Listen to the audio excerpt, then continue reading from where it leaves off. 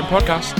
And at the end of this podcast, that'll make more sense. Of course, it's your boys. We're back once again with another episode of WCW Nitro. Yes, it's not a watch along. We've actually made time to get back into the WCW timeline where the NWO are running roughshod over everybody in WCW and the wrestling world as a whole. But before we get to that, Brian, how goes it, my friend? I am fucking jazzed to be getting back to Nitro. No, honestly, it feels like ages. I think every time that we've had a bit of a period where we haven't recorded any episodes of Nitro, I'm like, yeah, it seems like it's ages. In reality, it's been like 3 fucking weeks or some shit like that. But I don't know, I think just going into the watch-alongs, or particularly anything that's not WCW related, or just general crap pay-per-views, it makes it feel like it's been really, really long since we've been in the timeline. And spoiler alert, guys, I actually really enjoyed this episode, and I can't wait to talk about it. Me too. And when you say the watch-alongs and stuff like that are a palate cleanser, they genuinely are. Like, they always seem to elevate the following, real Nitros or real WCWs that we actually do in the timeline. They kind of elevate them a little bit, which, to be fair, sometimes they've needed a little bit of elevating with some of the crap that WCW have put out straight after we've done a watch-along. But there you go. This is a big one, as you pointed out today. I thought this was next week, but it's actually this episode, and it's something that WCW don't mention at all during this episode. It's Nitro number 50. Yeah, we fucking made the big 5-0. Yeah, it's a milestone. You'd think that all the fireworks would be going off for this one, considering they've got endless pits of money to spend on fireworks. But they don't mention it once. What's all that about? I don't know. Maybe turning 50 as a it brings some negative connotations. I mean, you can relate getting older and shit like that. I mean, well, honestly, right, I'm just saying, like, and I think most people turning 30, and I mean, I'm nearly 34 now, but when you're turning 30, you do have that little bit of a crisis, like, oh shit, I'm getting fucking old and all that. 40, you're kind of like done with it, and then 50, it kind of comes back around. It's because you get in this head that, like, you're halfway through your life, but you're only halfway through your life if you live to be 100. Yeah. But everybody I know that's of that age has experienced that exact same cycle. So, yeah, I know where I'm going. I know that I'm going to have a pre-midlife crisis about time I turn 36, maybe. And then I'll accept it, and then, when I turn 40, then I'll probably have a proper fucking full-on breakdown when I'm 50. We kind of mentioned this you mentioned this in the watch-along, the last episode that we did, when Paul Heyman's cap fell off. You did say things about midlife crises, and then you were like, you and me, Mark, we are both about to go through a midlife crisis. And then it explained so much. But also I was just like, wait, what? Hang on a minute. What? But it actually does make sense. If I live to be 70, which would be a fucking godsend, that this would actually be my midlife crisis. So yeah. Where's my motorbike? Where's my Harley? What the fuck's going on? I'm accomplishing nothing in this midlife crisis. Everybody else fucking does mental shit. Like buys lights that have remote controls on them, don't they, Brian? Yeah. By the way, that shut the fuck up. You were saying we all get old and blah blah blah, and all I wanted to say was yeah, to the point that we don't even want to get up and switch the light off anymore. We have remotes to do it for us. Hey. Don't fucking call me out on the podcast, mate. I've explained this off. I know how to explain it on the podcast. I mean, you can keep it, it's up to you. You can keep it a secret if you want. I may as well fucking mention it, otherwise I'm just going to get flooded with messages by the likes of Rob and Glenn going, what the fuck's this about remote control lights? Basically, wiring in my house is fucked. In the loft, the studio, whatever you want to call it, the bottom light switch worked. The top of the stairs, didn't. So when I were up here, if I needed to turn the light off, I had to go downstairs, switch it off, yada yada. When I fitted a new light, when I did it up, when my brother fit the light, for some reason, it completely swapped the light switches that work. So the one at the top of the light switch actually switches the light off, but the one at the bottom doesn't anymore. It does absolutely fuck all. I mean, it's basically that episode of Friends. What does this light switch do? And just trying to fucking figure out where I'm assuming the neighbour's TV is just flicking on and off every time I switch it on. So, but anyways, yeah. Well, what's happened is somewhere down the line, something's fucked up, and if I actually use the light switch that works, it trips the whole electric off. So I have to go down 3 flights of stairs, so right into the basement, just to strip them back on. So, yeah, I mean, I did get the remote control light for the purpose of not having to go downstairs just to switch it off. It's now has a whole new purpose.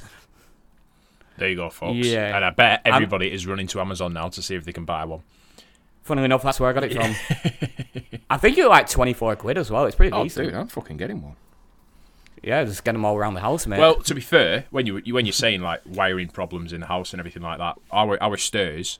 So we had to have an electrician come out and rewire more or less all the house because we had to have the fuse box replaced. So they did all that, and so obviously you have it so that you can go down the stairs or up the stairs and then switch it on or off at the top, whichever one you need to do. Well, ours didn't work that way. You could switch it on at the bottom, but then if you switched it off at the top, it either wouldn't go off or it wouldn't come on. So you have to go all the way back down to the bottom again and turn it off, and then go all the way upstairs, which defeats the purpose of having, the I think it's a splitter. I think basically that's what it's called in electrical terms. The guys, this is an electrician as well, completely fucked it all up, and then 3 weeks later, it all just stopped working. So on our stairs, you have no chance. You basically have to use the hallway lights upstairs and downstairs to see where you're going. Yeah, I remember when I was looking after your dog, I went upstairs and I'd actually switched the hallway light off, and I tried switching the light on at the bottom and it wouldn't switch on. So I'm like, okay, I'm just going to have to go up, and I fell halfway up the stairs because it's pitch fucking black, middle of winter here. Yeah. And I had to go back downstairs to switch the hallway light on. I had to fucking leave it on all night. Yeah. There's no windows on that stairs, as you know, as well, and it's now black carpet, so it's just even worse. It's even worse. It's just like a pit of despair in between the two levels of the house. Yeah, what you're going to have to do is get the bloody crash helmets with the torches on the front of them. Just, well, not crash helmets, builder's helmet. You know what I mean? But yeah, just like miner's helmet, basically. But again, see that you'd have to leave one upstairs and one downstairs. But then once you took the one from downstairs, then I wouldn't have, unless you bought two. Then it's just all fucking mayhem. Basically, the electrician did a fucking cowboy's job, and we haven't been able to find him since. Otherwise, I'd have had him round, with ear. So seeing as I'm an old man now, pulling his ear and like, you do a better job of this, and I'm not paying you anything, you little bastard. And on that note, what are you, Lee Evans or something? That kind of fucking. I wish the electrics would work in my house if I were Lee Evans. Anyway, yeah, you'd be rich. Yeah. But yeah, going back to referring to my midlife crisis having a fucking light, remote control light, should I say? It has given me a chuckle, that. It really has. It has. I even sent you a video. Right, just give him a good fucking tour of the lights. Didn't explain anything. I just thought, fuck it, I'll leave it until we're actually talking, because it's easier to explain, and actually it was so fucking worth it hearing you laugh about it. But yeah, your fucking phone went off, and it like a ding, and I was going to say, yeah, that's probably his pacemaker. Oh, well, that's just uncalled for, isn't it? It was... Yeah, and it is, because if anybody's worse off between the two of us, who was complaining about having a really fucking bum knee today? That was me. Would be you. Who stretched and banged his head on your radiator? That would also be me. I don't know if Beth told you that. No, she didn't tell me that. You did. In my defence, I didn't know the radiator. You did mention you had a bad back as well. Yeah, that's because of the way I've been sleeping recently. Yes. Fucking park benches hurt. I'm not sleeping homeless, but the way my hair has been recently, I may as well fucking have been. But no, it's just what I'm sleeping on at home at the moment because I don't have a proper bed. But yeah, going back to midlife crisis as well, I'm fucking growing my hair out. Could that be construed as a midlife crisis? I think it would be. Or yeah, I think it is included in that. Reliving my youth.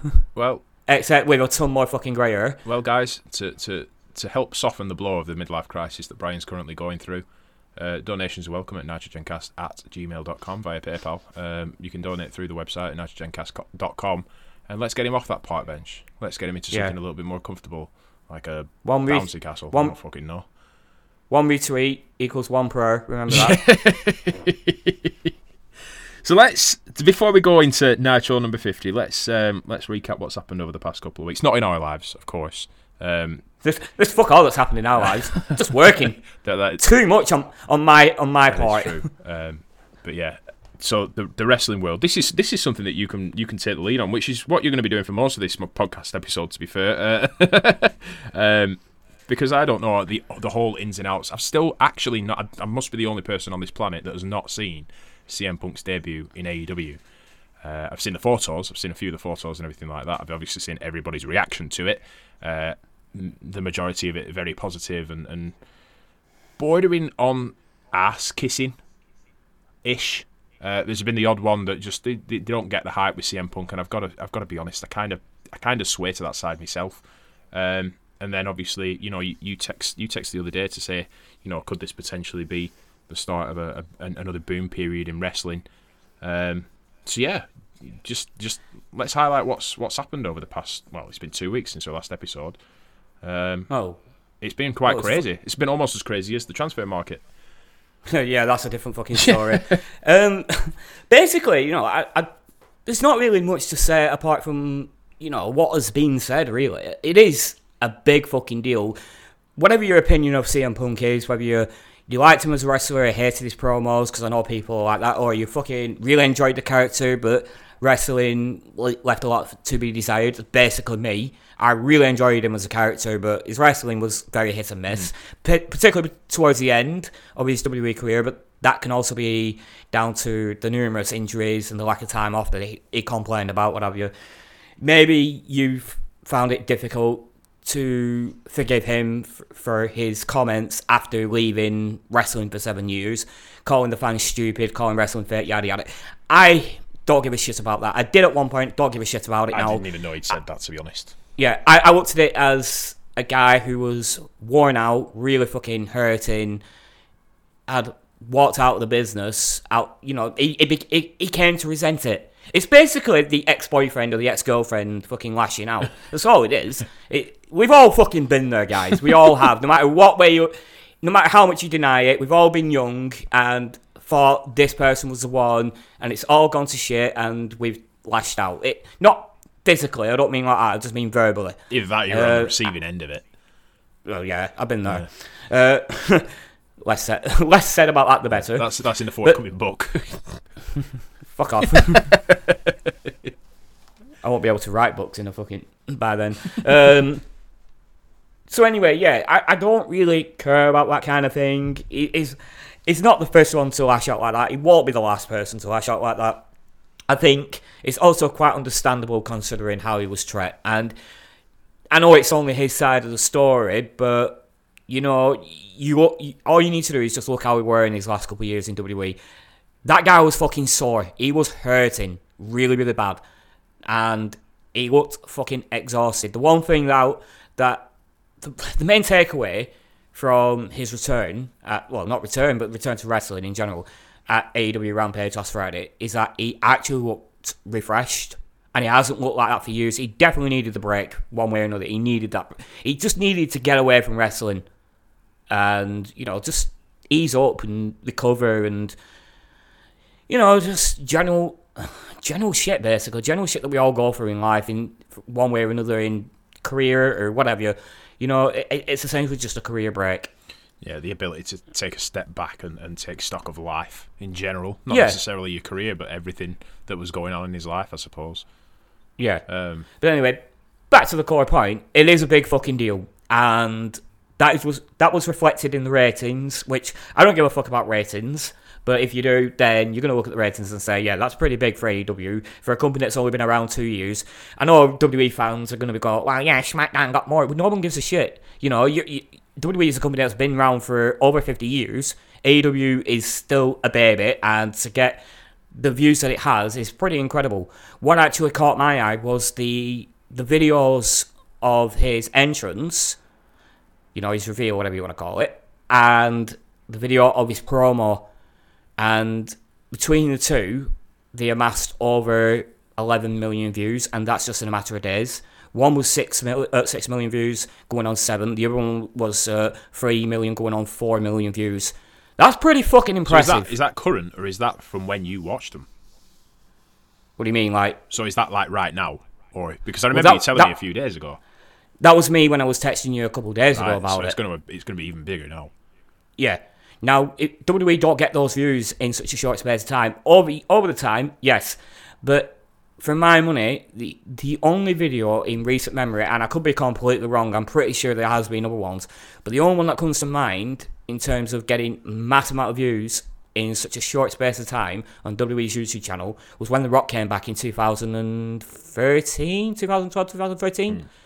You know, because that did get like fucking something stupid, like 20 million views within a day or something like that. But that's also a mega star as well. So does it really count? I suppose it kind of does and doesn't, but it's going to be amplified one way or another. But yeah, this is why I question whether it could be potentially another boom period, because eyes are on AEW now. You know, whether you're a Lats fan that just walks away from wrestling after CM Punk walks away, because I know a few fans that have done that, him going to AEW, it's like the Hulk Hogan effect back in the early 2000s when he went back to WWE. People followed him. You know, it only makes sense that people are going to follow CM Punk to AEW. And yeah, it's not what they do with CM Punk, it's what they do on the back of CM Punk. Because now your eyes are on your product, and your product isn't just one guy. It's a huge fucking roster of varying different styles of talent, and a lot of great talent there, and some pretty good storylines going on as well. But you have to build the next big star, and you do have people there that can be that next big star. I mean, Hangman Page, I know he's not at all out this year. We can really put that down to the fact that his wife is just about to give birth to the child. He's taking time away from wrestling, understandably so. But if you're going to pick out a guy, it's probably him. That's probably the guy you need to build that company around. And CM Punk could be that guy to take Hangman Page to the next level, or Darby Allin to the next level, who is facing it all out, or just Jungle Boy even. I mean, I could go on. I could really go on. But it's whether AEW have the foresight to do that, or are they just going to keep looking at the guys that they brought in, that ex-WWE talent that are already established, and thinking, yeah, we can build a company around these people. I mean, they're not necessarily wrong, but they all have a shelf life. Yeah. And at some point, you have to gravitate away from them. And that's what I want. I don't really care if CM Punk ever becomes AEW World Champion. I'm pretty sure he'll get that opportunity somewhere down the line. But, you know, if you give me the option, I'd be happy if he didn't. And if he was just there, put on, you know, elevated people and just bring views, bring eyes to the product. That should be his role for me. Fair news. So you don't want what happened to Becky Lynch then? Oh God, that were fucking... I haven't even watched SummerSlam, but I know the outrage about it, and I understand the outrage. Yeah, I think it's fairly justifying, isn't it? I'd not seen that she'd become champion, or she was becoming champion or anything like that. But I was speaking to somebody the day before, and they said the chances are that if CM Punk's back, then WWE have got to pull it all out, which means that Becky Lynch is almost certain to come back, and I bet they just shove the title straight on her. And he said, you know what, they'll probably turn her heel. And I actually disagreed with him, and I said, it's quite hard to turn somebody heel after they've just given birth to a baby, because everybody's sort of just like, oh, you had a little baby and everything like that. It's like, and the example I gave, okay, Scott Steiner didn't have a baby, that'd be fucking weird, but when Scott Steiner had the heart attack, he was in the run of heel run in TNA. So I can't get past that, you know, Scott Hall having a baby. First words, hey yo! Oh, Scott Steiner. Oh, Scott Steiner. I thought you said Scott. No. Fucking hell. I seriously I'm having a midlife crisis. I honestly, I don't know what the fuck's wrong with me right now. That's because you didn't have that nap today, that's why. Yeah, that's probably what it is. Yeah. Okay, Scott Steiner, fucking baby Scott Steiner, fucking muscly and all that. You know, probably cut a better fucking promo as well. He just comes out looking like Petey Williams. But yeah, I mean, he came back from, what was it, the staph infection that nearly fucking killed him, and it was just like, I think initially he came down as a heel, but the fans cheered him that much. It was just sort of like, well, we've got to fucking turn him face, haven't we? There is no option here now. Yeah. So I didn't think going heel Becky Lynch was going to be an option, but apparently that's the way that they're going to go with it.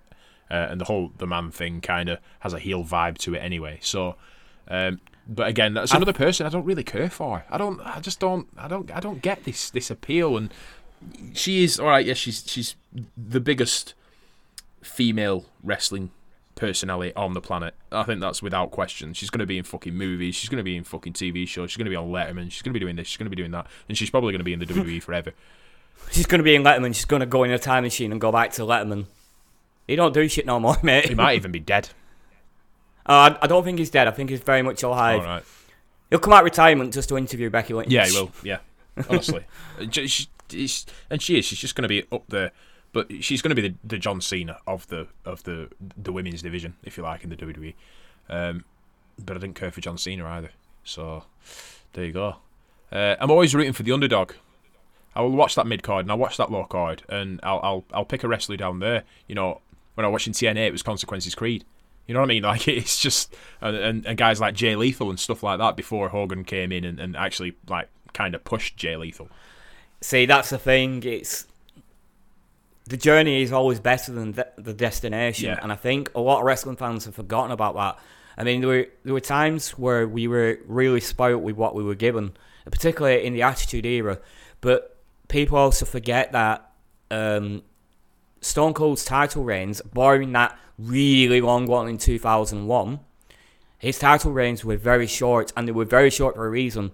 It's because Steve Austin as the champion didn't have the same punch as Steve Austin the challenger. Yeah. And you can say that with absolutely every face that's ever existed. Yeah. Maybe with the exception of the likes of Hulk Hogan, because the 80s was just fucking weird and annoying. You know, for the obsession with this fucking hot dog man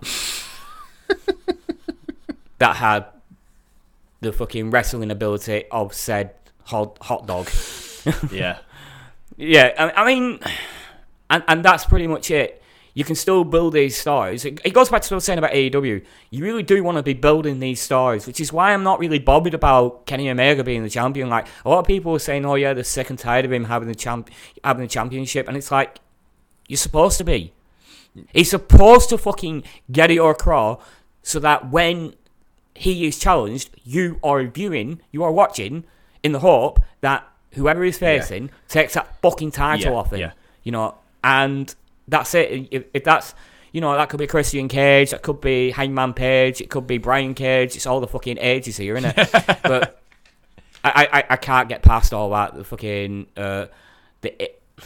there's two similar names. It gets a little bit confusing. Yeah. But anyway, I think I'm going to call that the Manchester United effect, because and they've got Rampage now. Yeah. You know, so, but it's like I say, whoever ascends to that throne, I don't want to see as champion forever, because face champions are genuinely more boring than heel champions. Yeah. I mean, heel champions aren't boring for the most part, depending on the character. Heel champions are very fucking entertaining if it's done right. Yeah. I mean, I said Kenny Omega. I think fucking Roman Reigns in WWE at the moment, everything I see of that guy I just think, I know he's like the nicest fucking guy, but on TV I just think, you are such a fucking cunt.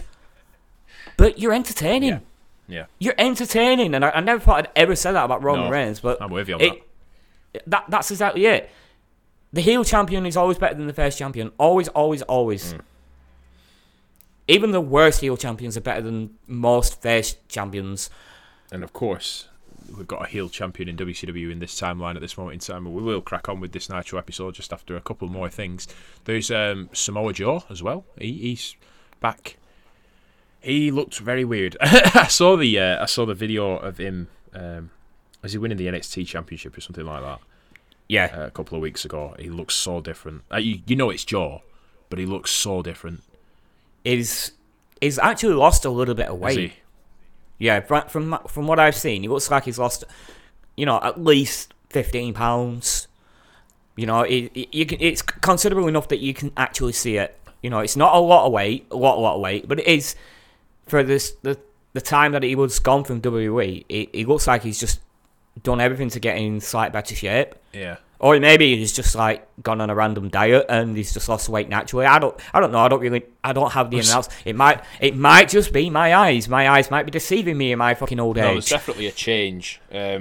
Again, because obviously you and I have watched him since, fucking God knows when in TNA, and obviously his ascension and descension to the fucking commentary desk, and then ascension again back into the ring and stuff like that. We've seen the change in Samoa Joe, and obviously age does factor in as well. I don't know, maybe he were living hand to mouth in them couple of weeks he were fired from WWE and had no money. Of course he had money. Yeah, he's got money. Who are you kidding here? There was and it's his hair as well. Yeah. See, that's the kind of thing. That's what stood out to me. Hurt beard and his face in general is just kind of. Yeah. Maybe it's because I've not seen him for a while. It might be that. Could be that.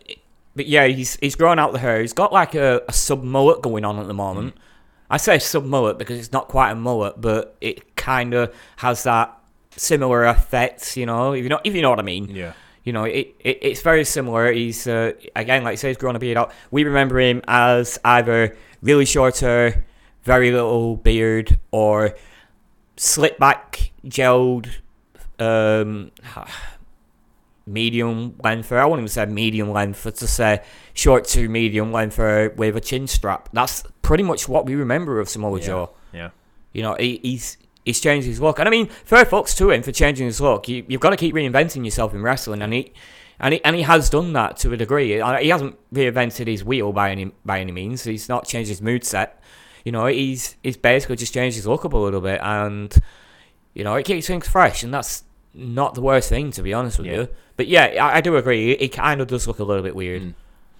But again, it's because of nostalgia. What remember that's him it for. And at the end of the day, he's back in the ring, isn't he? And he's still looking good when he's in the ring. And he's got a little bit of gold to add to that. So fair fucks to him. Well played. Yeah, but so much for NXT reinventing itself and saying that, oh yeah, we're gonna do away with the indie talent and stop hiring indie talent and bring in our own talent, the ex fucking gymnastics or what the fuck ever, and hope that they have a passion for wrestling or build a passion for wrestling or whatever. And yeah, that's our future. The whole restructuring thing is bullshit to me.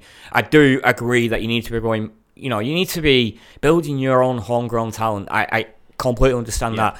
But just getting rid of this person, that person, the other fucking person, just because you want to restructure it's just fucking weird. Yeah, dial back on signing wrestlers, everybody that's a fucking name on the indie scene, but you don't need to do it completely. No. I'm pretty sure there's talent out there that you'll think, well, yeah, they could ascend the NXT brand a little bit, or they could have a good program with this guy or that guy. Because the one thing I fear now is that, and we've seen it over the last few months, is that we're going to see a mass exodus of all this NXT talent. Yeah. And there's a lot of talent there that I think are really valuable and you don't need to, to get rid of. I fear for people like Kyle O'Reilly. And I don't know why, because he's been in a prominent role recently, but, so was fucking Bronson Reed, and they got rid of him. You know what I mean? It just... Yeah, it's quite sad times, but again, it's mainly because even though I'm not watching NXT, and I'm not watching NXT because it became too reactionary to AEW and it lost its luster, I don't know, I always live in hope that it will actually get back to the point of where I was really enjoying it and claim that it was the best wrestling available. Yeah. It's almost as if they took 10 steps back. Like in this whole restructuring of the it's almost like the business plan, because everybody, even I used to do it. I put it off to the side. Yeah, all right, yeah, it's under the WWE umbrella, but I still had this maybe pretend idea that it was its own little entity, its own separate company. That was how it was tracked by Triple H, really. Yeah. And now, now even when they said in the fold. Even when they said that it's just another brand, that's how they were saying it. Triple H was still acting like it wasn't another brand. He kept saying it's its own thing. It's rock and roll to, the punk to fucking WWE's bland pop music. And it's evident in how they present the show as well. I mean, you got fucking Slipknot as your main... I can't remember which song. I think it's We Are Not Your Kind, the actual single that they never released. Right. Well, they did release, but it wasn't on their album. or it might be on the special edition album. But that's a fucking theme tune for your show, and you're having people like Pop It or acts like Hailstorm and all these other different rock and metal acts perform on your show, on your takeovers. You're getting fucking the likes of bloody P Diddy or whatever, or they were trying to get Megan Stallion for SummerSlam, but I think her price tag was a little bit too high. But yeah, that's what WWE has become. It kind of like, to me, NXT was like ECW in many ways, just without the style wrestling, but it was a little bit more extreme than what you will get on WWE TV. Yeah. That's how it felt like, the punk to the fucking bland pop music that we're getting from WWE. No, it's true. That's exactly what I thought, because obviously the ECW brand went under the WWE banner even before the WWE ECW thing had happened. Oh yeah, they were throwing money at ECW. Yeah, absolutely. And it kind of felt like that, or we were pretending it was like that, if you like. But it was. There's a reason why it was at Download Festival and things like that, because it was edgy. It was a different thing. They were trying something different. And it was almost as if that momentum, you couldn't stop it, but somehow they managed to stop it. And now all of a sudden, the kind of sort of the train's going backwards on the incline. It could have been a lot more if it had just carried on going in the same direction. It has the aesthetic. I love it. I love how it looks. It's really dark, but it looks the fucking bollocks. Ever since they rebranded the arena, because they've moved away from Full Sail and now actually in the Performance Centre itself. It's not even called the Performance Centre anymore, I don't think. But it's the Capital Wrestling Centre, I think, what they call the little arena and all that. It's fucking gritty, and I fucking love it. I absolutely love it. It is probably my favourite aesthetic in wrestling right now. Yeah. Maybe even ever. And I say that without any hint of a lie. I just, there's something about it. This is how we imagine, like, the likes of fucking Progress would be. And then I saw Progress, and it was very much not that way. Just the screens at the side and people fucking banging against it. I know it was it was purpose built for COVID, but you've got to fucking keep that. Yeah. It has like that. How do I put it? Fight Club. It has that Fight Club vibe. I absolutely love it. That is something that is unique to NXT. Yes. And don't get me wrong, I love a big arena. The fucking arena that they used for Rampage last week, it looked fucking amazing. And the pop that CM Punk got, well, it gave me goosebumps. It genuinely did. But, I would happily take these smaller venues with that Punk vibe, as I say, over the overly polished big arena. Yeah, totally. The only other thing I've got to mention before we crack on is the announcement that there's going to be a New Year's Day pay-per-view by the WWE, which is, I forgot what the name of it is, actually. Day one. Right, so this harkened me back to the... so if there might be a few people out there that don't know about this, but I'm pretty sure most of the wrestling world knows about this. Eric Bischoff's fantastic idea to have a New Year's Eve / Into the Day pay-per-view with wrestling on one side and Kiss on the other. And it was going to be song, wrestling match, song, wrestling match, song, wrestling match. Happy New Year. Song, wrestling match.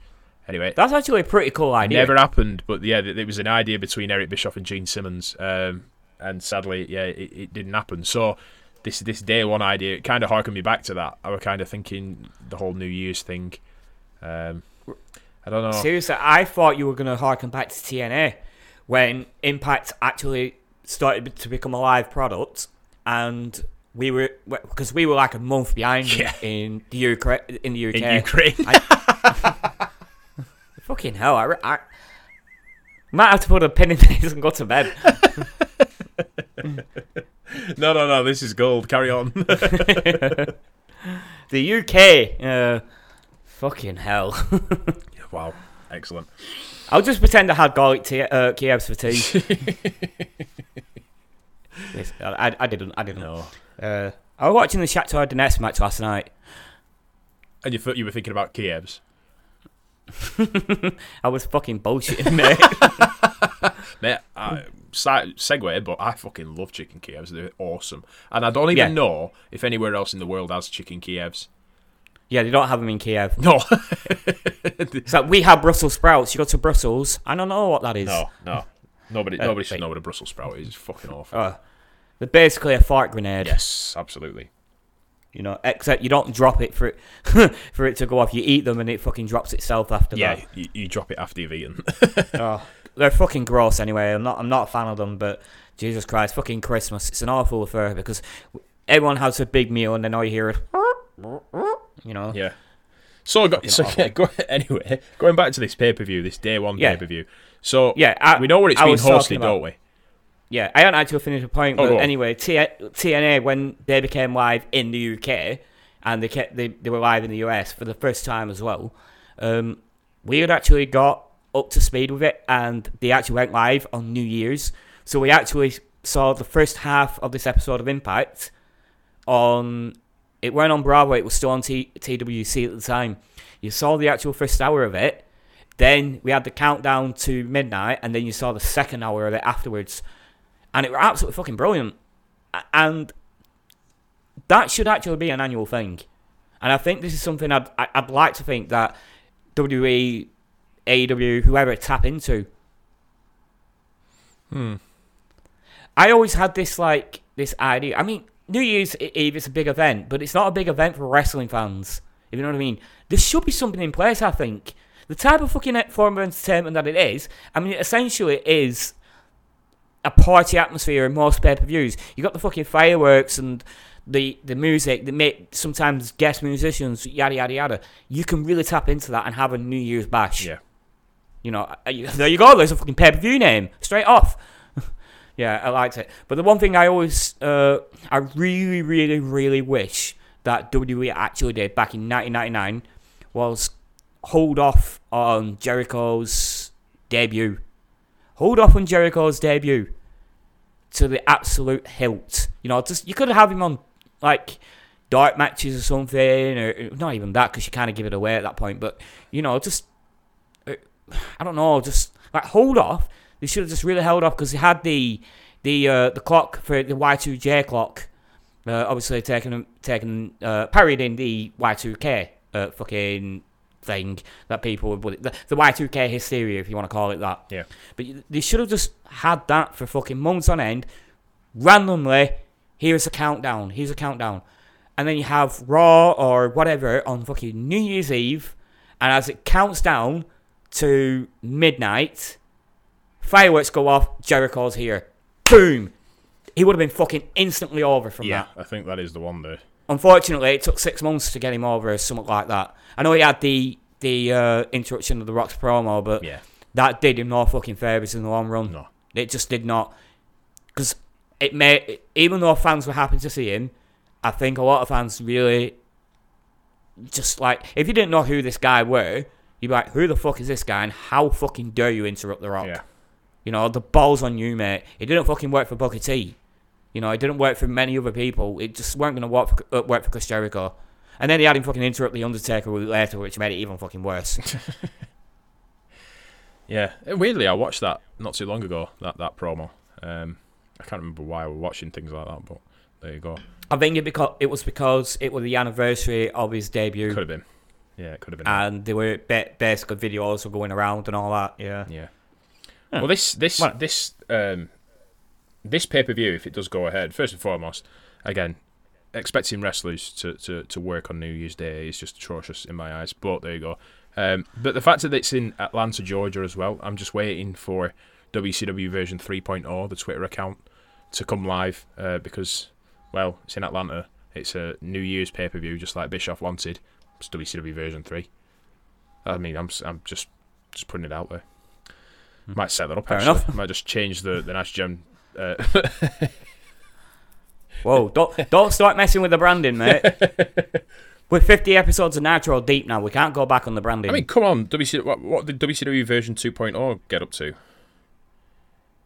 It did quite well.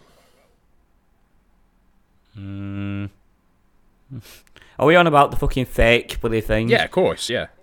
Yeah, it got a little bit of hysteria, and then it disappeared when people realised it was a fake. I'm sure it's still on Twitter somewhere, but I can't find it. I followed it for like 10 minutes because it was hilarious, and then I decided to fuck it off. Well, put it this way: they said that it would be debut in October of this year, so get in 2 months. 2 months, guys. Yeah, 2 months. that's it. Not even that. Not even that. Just over a month. Yeah. Just over a month. Yeah. We're in, and we'll have all the reviews for you here on the Nice Gym podcast, of course.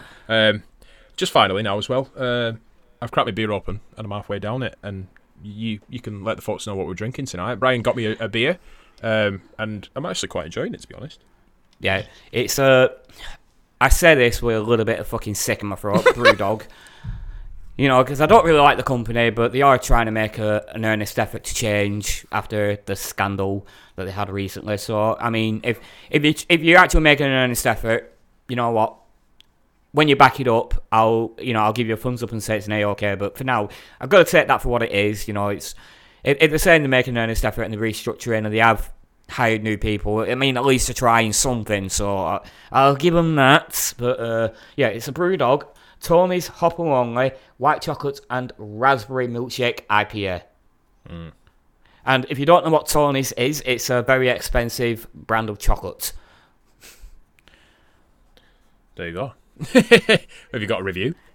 Yeah, just like a normal size fucking Dairy Milk bar. The sharing bars like a fucking quid. Yeah. The normal size of the Tony's chocolate like £3.25. Fucking hell. Yeah, I've never had them for that reason. Yeah. I'm not paying fucking $3.25 for that. I don't even pay $3.25 for a beer on the average night. I just have the one and fuck off home. Yeah. No, it's pretty good. I like it. I'm not a big. You could sense a lie in there, by the way. But yeah, it is a nice beer. I mean, I'm halfway through mine. Yeah. It's a nice beer. It hits you, but it's nice. It does hit you a bit, yeah. Especially if you're teetering on tiredness. So, especially if you're thinking that you live in the Ukraine and not the UK. Yeah. And well, with that said, and getting Scott Steiner mixed up with Scott Hall. Yes, I don't know how you've managed that, but that is one thing. Hey, it's just called Scott. Chico, you have 33.5% chance of winning, Chico. I wish I knew that promo. I need to fucking learn that promo like fully through. Neil at Tap Select, he learned it all the way through, and he cut a promo on another brewery. But I think he replaced certain things with like pints and hops and all the rest of it. It was just it was quite good, bit cheesy. Or basically me with the fucking Sainsbury's one. Yes, that, yeah. Man, I need to get the script for it. So yeah, let's fucking nail this down because obviously we need to go to bed. It's another late one. For us, Nitro 50, the 26th of August 1996. And you may have noticed if you're a big avid podcast listener that 83 Weeks did cover this last week and talked all the way through it and didn't really give you much of a comprehensive review, which is what we're going to do, even with the Hacksaw Jim Duggan match. And to be honest, there's nothing really noteworthy that came from that 83 Weeks episode. So if you haven't listened to it, don't bother. We're the guys that you need, not them. Yeah, we're never making it onto Conrad's network, are we? So in Palmetto, Florida, USA. Never heard of it before in my life. The Manatee Civic Center. Manatee, cool. Attendance of 1,384 people, which Tony Schiavone did say was at capacity. Commentary team, the usual suspects, obviously. Bobby Heenan and Eric Bischoff for hour 2. But first we'll see Larry Zbyszko and Tony Schiavone. And, I get a rest. Over to Brian for this match. I'm actually sorry. I'm really fucking pissed off that you're willing to give Hacksaw Jim Duggan the time of fucking day. More on that later. Yes. Well, sticking to the what they did last week, we're jumping straight into a match from the off, and I'm liking this. Mm-hmm. This is what you should be doing every single week. Less of the riffraff at the beginning, fucking the commentators introduced us, just get into a match, lovely fucking jubbly. Unlike last week, it's actually gone into a really fucking good match here. Yep. It's cruiserweight action, and it's young Billy Kidman, emphasis on kid, because he still looks like he's about 15 here, versus a debuting Juventud Guerrera. And honestly, I have been looking forward to actually seeing Juve on this podcast because Mark has said a fair fucking bit about Juventud Guerrera. The guy, Mark loves the guy. He absolutely loves the guy. Yep. And I have seen very little of him. The only thing I know of the Juice is that, and Mexico's, which Yeah, I mean, if anybody saw Mexico's on WWE TV, you would realise that that and ECW One Night Stand, even though he was alright on ECW One Night Stand, but they're just not the best companion pieces for his career, really, are No, they? they're not. No. You know, he's obviously aged a little bit by ECW One Night Stand, and Mexico's is just fucking racist. Yes. So, yeah, the less said about them, the better. So, you know, actually seeing him at the apex of his career, or close to it in the cruiserweight division, is something I've really looked forward to for a while. So, you know, oh, my fingers didn't crack. Never mind. 21 years old he was as he debuted in WCW. Nice. It's incredible. See, I didn't get the age. I did have to look up a couple of things, but I didn't get his age at this point. And that's a big oversight for me, considering I'm fucking doing the cruiserweight match here. But you know, I think Tony Schiavone actually mentioned it, because Tony Schiavone did. To be fair, Tony Schiavone did kind of put him over quite a bit. Yeah, he filled in some blanks for us, but yeah. I did actually miss that one. So the memo must have been going around the WCW offices that Mike Tenay was coming in to do all this, and Tony Schiavone was like, "Well, I better fucking up the game now." Yeah, it's to the point where he's learning Spanish. Yes. Anyway, cracking on. Yeah. Fast start with traditional cruiserweight style chain wrestling. Kidman leaps over and ducks under Juve before hitting a sweet power slam as the commentary team discuss Juve's lineage. Apparently, I didn't know this either. I didn't know he actually had like he was second generation wrestler or third generation. I think he's just second generation. Yeah, I didn't know that either. Yeah. His father was Fuerza Guerrera, somebody I've never heard of, so I looked him up, and he is noted for wearing a half and half mask that was half orange and half purple with a black mouthpiece. Did you notice Juve's attire here today? Ah. It was a homage to his father. Right. So, you know what? Learning that, I kind of liked it. Yeah. You know, you're making your debut on national TV, even though you've been in the ECW, but that doesn't count. You know, pay homage to your father. Yeah. You know, good on him. Like that. And I like that. I do like that shit. Tony says Juventud Guerrero. Yeah. Juventud Guerrero means young warrior in Spanish, as Kidman hits the crossbody and both spill outside. Larry quickly corrects him by saying, he's not a Guerrero, he's a Guerrero. Yeah, and to be honest with you, I'm going to forgive Tony here, because we have Chavo Guerrero and Eddie Guerrero on TV. Yeah. And also looking into this, Hector Guerrero is also on WCW's payroll at this point. Yeah. So, yeah, I can't be too harsh on Tony for getting them mixed up, but, you know, whatever. Both competitors trade chops on the apron, and Guerrero gets the upper hand with a head scissor into a powerbomb, which looks absolutely rough on the outside. I mean, fucking, oof, he landed right on the back of his fucking neck, did Kidman. It was just awful. Yeah, and their mats, they're nothing. They're thin. Nothing. They are thin. They're like the cheap gym mats that I had in primary school. Yeah. You fucking land on them back first, and you're going to be sore for a week. I'd rather land on the concrete. At least then you know what's fucking coming. The concrete has more fucking yeah. I'm going to try and pronounce this correctly. Pescado into a leg drop, which is basically a suicide slingshot leg drop by Juve, and then a springboard corkscrew into a pin attempt back inside for two, which Tony calls a hito con poncho. Yes. Yeah, well played. I've never heard that before, but... No, but Larry was impressed. Yeah. Have you been learning Spanish? Clearly. Springboard from Juventud, but Kidman catches him, sweetly like, into a powerbomb. The slingshot leg drop is missed by Kidman, and a struggling suplex by Juve is reserved into a suplex of Kidman's arm for another 2 count. Again, fucking rough looking. Scoop slam by Kidman, who goes up top and hits the shooting star press, but Juve kicks out at 2. Never thought I'd see that. No. I thought Kidman had it won here. I mean, even when we've seen Kidman, it's been a protected move, or he just hasn't hit it. Yeah. You know, in the 2 matches that he's had. Yeah. I think he's had 1 win and 1 loss, hasn't he? It's a sweet ass fucking shooting star though. Yeah, it is. The kick out is a bit suspect, considering the rest count was fucking glacially slow. Glacially. And I mean, it got to a point where I think Juve actually kicked out twice, just to emphasise that he actually had fucking kicked out. Stupid fucking refereeing as usual, but, you know, who are we to complain? It's just the norm at this point. The referee in this one was Randy Eller, just so you know. Never heard of him. No, I haven't either. Kidman goes up top again, but Juve cuts him off and hits a sweet Super Hurricane Rana for the win in a match that only got 4 minutes. Well, not even that. I think it was like 3 minutes 43. But it was actually a lovely match, considering the limitations and all that, and we got a lovely taster of both of these guys' capabilities. Yes. Did you enjoy this match, Mike? I thought it was great. I thought it was good. Yeah. It was really good for a Nitro. It was really good. 3 minutes 40. You were right on the money with that one. When you say Hurricane Rana, so Tony did call it something slightly different. Maybe just I missed that. put a Spanish twang on it. And the captions, when Tony actually said Hurricane Rana, and again he put a Spanish twang on it, which I'm not going to do because it would probably sound heavily racist. Let's not do that. The caption said it's the foreign. But then, I don't know if you want to explain what happens post match, because this is where Juventud kind of let himself down. This was really sad. Actually. Yeah, it was. Yeah. It's almost as if Mean Gene. He didn't know what was going to happen here, and Mean Gene just went, "Well, what do you think about that?" and put his mic in his face and just sort of expected him to cut a promo on the spot. It's almost as if this was a bad idea, Mark. Yes, well, fucking awful idea. Awful. Yeah, because straight off, Mean Gene comes out to interview Juventud, and he says he doesn't speak much English and says he is no comprende español. Yeah. So, right, sorry, I'll repeat that. Juve doesn't speak much English, not Gene. I didn't quite clarify that enough. My notes are all over the place here a little bit. Yeah. So, why conduct the fucking interview then? I don't know. So You know. he attempts, doesn't he? He starts off.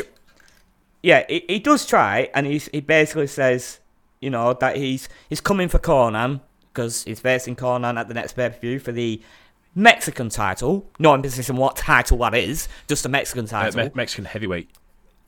Yeah, they just call it the Mexican title. Yeah. I mean, that could be fucking any title. Juventud is a heavyweight champion. That makes a lot of fucking sense. Yeah. Juve tries his best to speak English and just goes into Spanish.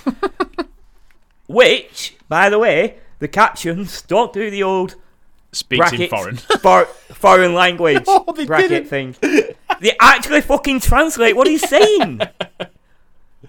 He's basically saying it's out to you to show he's the best fighter in Mexico. Well, he's not in Mexico at the moment, but all right. And then Juve again tries his best with broken English to say that the NWO is bad and Mexico is scared, but he isn't. Yeah. Gene then cuts into it short because he's struggling. Yeah. Oh my god, train wreck. Absolute fucking train wreck. I feel really, really bad for Juventud here. Yeah. It was really awkward. Yeah, because I don't think anybody told him Gene's going to come out and interview you. And to be honest with you, considering some of the promos we get tonight, I don't think many wrestlers were told Gene's going to come out to interview you. I think Gene's just coming out on the fucking fly. Yeah. Someone's just saying, get out there. Yeah. And, he's out there with Mike. $2,000 a day, Yes. a day. Yeah. Oh, so fucking sad. And that's not even including expenses and stuff like that. It's just fucking, that's base rate, $2,000 a day. As I was saying, so Tony says Hurricane Rana, and the caption guy says it's the foreign, but yet the caption guy actually fucking translates all of fucking Juventud's fucking promo in Spanish. So we can't get Hurricane Rana, but we can get everything else. During the replays, excuse me, Larry Zbyszko says, instead of a flying Hurricane Rana, it's the flying fajita. Oh, for fuck's sake. See, I say these things just to hear you say, oh, for fuck's sake. That's the highlight of my podcast recording. It really is. Racist. Fucking racist. Jesus fucking Christ. We cut. I'm not going to enjoy Vince Russo, am I? Oh. He's going to have Juventud doing a fucking Hurricane Rana whilst holding a fucking tackle or something, isn't it? I'm not looking forward to this, and I feel fucking bad just for saying that, but I'm just saying what I'm expecting at this point. It's just, Well, you know about Pinata on a pole match, don't you? Oh, for fuck's sake, you had to remind me about Pinata on a fucking pole match. match. That's racist, isn't it? Yeah, very racist, very. Yeah, so there you go. Something for you to look forward to. We do cut to a Glacier promo after this horrific excuse for a promo, and then we do cut to Tony and Larry. I'm sure they said things, but I was too distracted by Larry's shirt in this one to be it's fucking lovely shirt. I can't imagine what you were thinking with your fucking TV. That must have been bouncing out at you like mad. Oh yeah, I've actually tweaked my settings on my TV, so I'm actually using dynamic mode, which is, according to what I can find, is the best actual mode for this TV. Seriously, who needs fucking 3D glasses? No. Popping right fucking out. Larry was there with you. It's an interesting one, folks. You might see that one on the old Instagram. I love that shirt. I thought it was really nice. Now, the next time we go out, if I don't see you in a shirt like that, I'll be very disappointed. Hey, you should have seen the tie that I've got for a wedding next week. Why? It's pink. Oh. And it's paisley. Wow. And there's also a little bit of silver. It's fucking gorgeous. Excellent stuff. And I never thought I'd say that, but hey, if I'm fucking going to suit up for a wedding, I'm going to fucking suit out properly. Got to do it. Yeah, you've got to do it proper. Yeah, absolutely. I'm going to bring the what's the slang the kids are using these days? I mean, like the fucking Johnny Nitro, fucking whatever you call him these days. Fucking John Morrison. Why am I thinking Johnny Nitro? Because we're doing Nitro, of course, and he did have the Nitro theme for a while. There you go. I did not know that. Yes, you'll be. We probably should look that up. You know, it could be a watch along or just a one-off episode at some point. Yes. You know, Johnny Nitro's first debut in WWE. Yeah. Who's the other one? Seth Rollins. What's the? Drip. Drip. Oh. I'm bringing the fucking drip. That does not sound right, does it? No, it doesn't. No. With me, that's just fucking sweat. I follow a Juve fan on Twitter that's called Mick Flair Drip. So he's a wrestling fan, obviously, but I think his name is Mick. So, but I don't know. Sometimes he has controversial opinions. He's one of them. I don't want to. I'm just saying, I don't want to see the Ric Flair drip. No, that's quite depressing. Oh. You know, he's had some illnesses recently. Are we really going to talk about this? No, we're not. No. You knew as soon as I went, oh, what am I going to say? No, because it wasn't him, was it? So there's no point talking about it. He fucking denied it. You know, he denied it in typical Ric Flair fashion. Let's fucking be honest. Ric Flair doesn't ride trains. Yeah, which, to be fair, he probably fucking doesn't. But I tell you what, it's a close second. Everybody was speculating it was Gangrel instead, weren't they? Oh, that could be possible as well. Could you imagine Gangrel with those fucking teeth as well? Oh, God, he has no. legit fucking vampire teeth, and he always fucking talks for a vampire, he doesn't talk very much like a vampire. No. You know, I like cunnilingus. Is that why he had to hold her legs up, because she was kicking out too much because of his kicking out? He was very bitey. Yeah, you've got to use a wrestling pun there, aren't you? I mean, come on. Yeah. Oh, well, I seem to be speaking from Gangrel, and, you know, and really let's move away from fucking Ric Flair potentially licking pussy, because we don't want to see that, and I've just gone really fucking graphic with what we were talking about if people didn't know. Yep. Now they fucking know for sure. Gotta say, fucking, going back to Seth Rollins, Edge, were he tapping into the Brood and doing a bloodbath on SmackDown a couple of weeks ago? Yeah. Well, I think it was last Friday. You know what? I fucking popped for that when I saw it. Like, absolutely brilliant. And Edge also brought back the Brood theme and the entrance for SummerSlam as well. Oh. And I mean, the proper fucking entrance from the stage, up on the panel with flames around him. Oh my God, fucking... That is the shit that I love to see. And I know nostalgia is what it is, and it has a... You know, you can only use nostalgia so many times before it loses its spark, but we haven't seen that since the fucking 90s. Yeah. And the fact that it's finally been used again on WWE TV. I mean, Gangrel did come back for a very short period in 2004, something like that, where he was basically a henchman for JBL with the Big Boss Man, as during his feud with The Undertaker. Basically came back for like 2 fucking weeks. It probably earlier than that, because I think Big Boss Man died in like 2004. Right. But he came back and again didn't do the whole fucking Brood thing, did the whole Gangrel entrance or anything. None of that shit. He just got fucking jobber entrances. Wow. Yeah. Yeah. How can you not use that masterful piece of music? Don't underestimate that entrance, folks. If you've never seen it, like when I used to create wrestlers on WrestleMania 2000 or No Mercy, whatever game it was always that's the that entrance. And that thing. That's the entrance. It always was. It was fucking awesome. So good. And I don't really want to talk any more about it than that. Yeah. But we are going to do, and I think we've alluded to this or outright stated this on the podcast a few times before, but we are going to do an episode that we talk about music in general. Yes. We're not just talking wrestling music, because we're going to be We're going to be doing it with some of Beth's bandmates from Beth and the Beautiful Disasters. Beth Blade and the Beautiful Disasters. Fucking, I'm getting the name of your bloody girlfriend's band wrong now. Fucking hell, man. Fucking hell.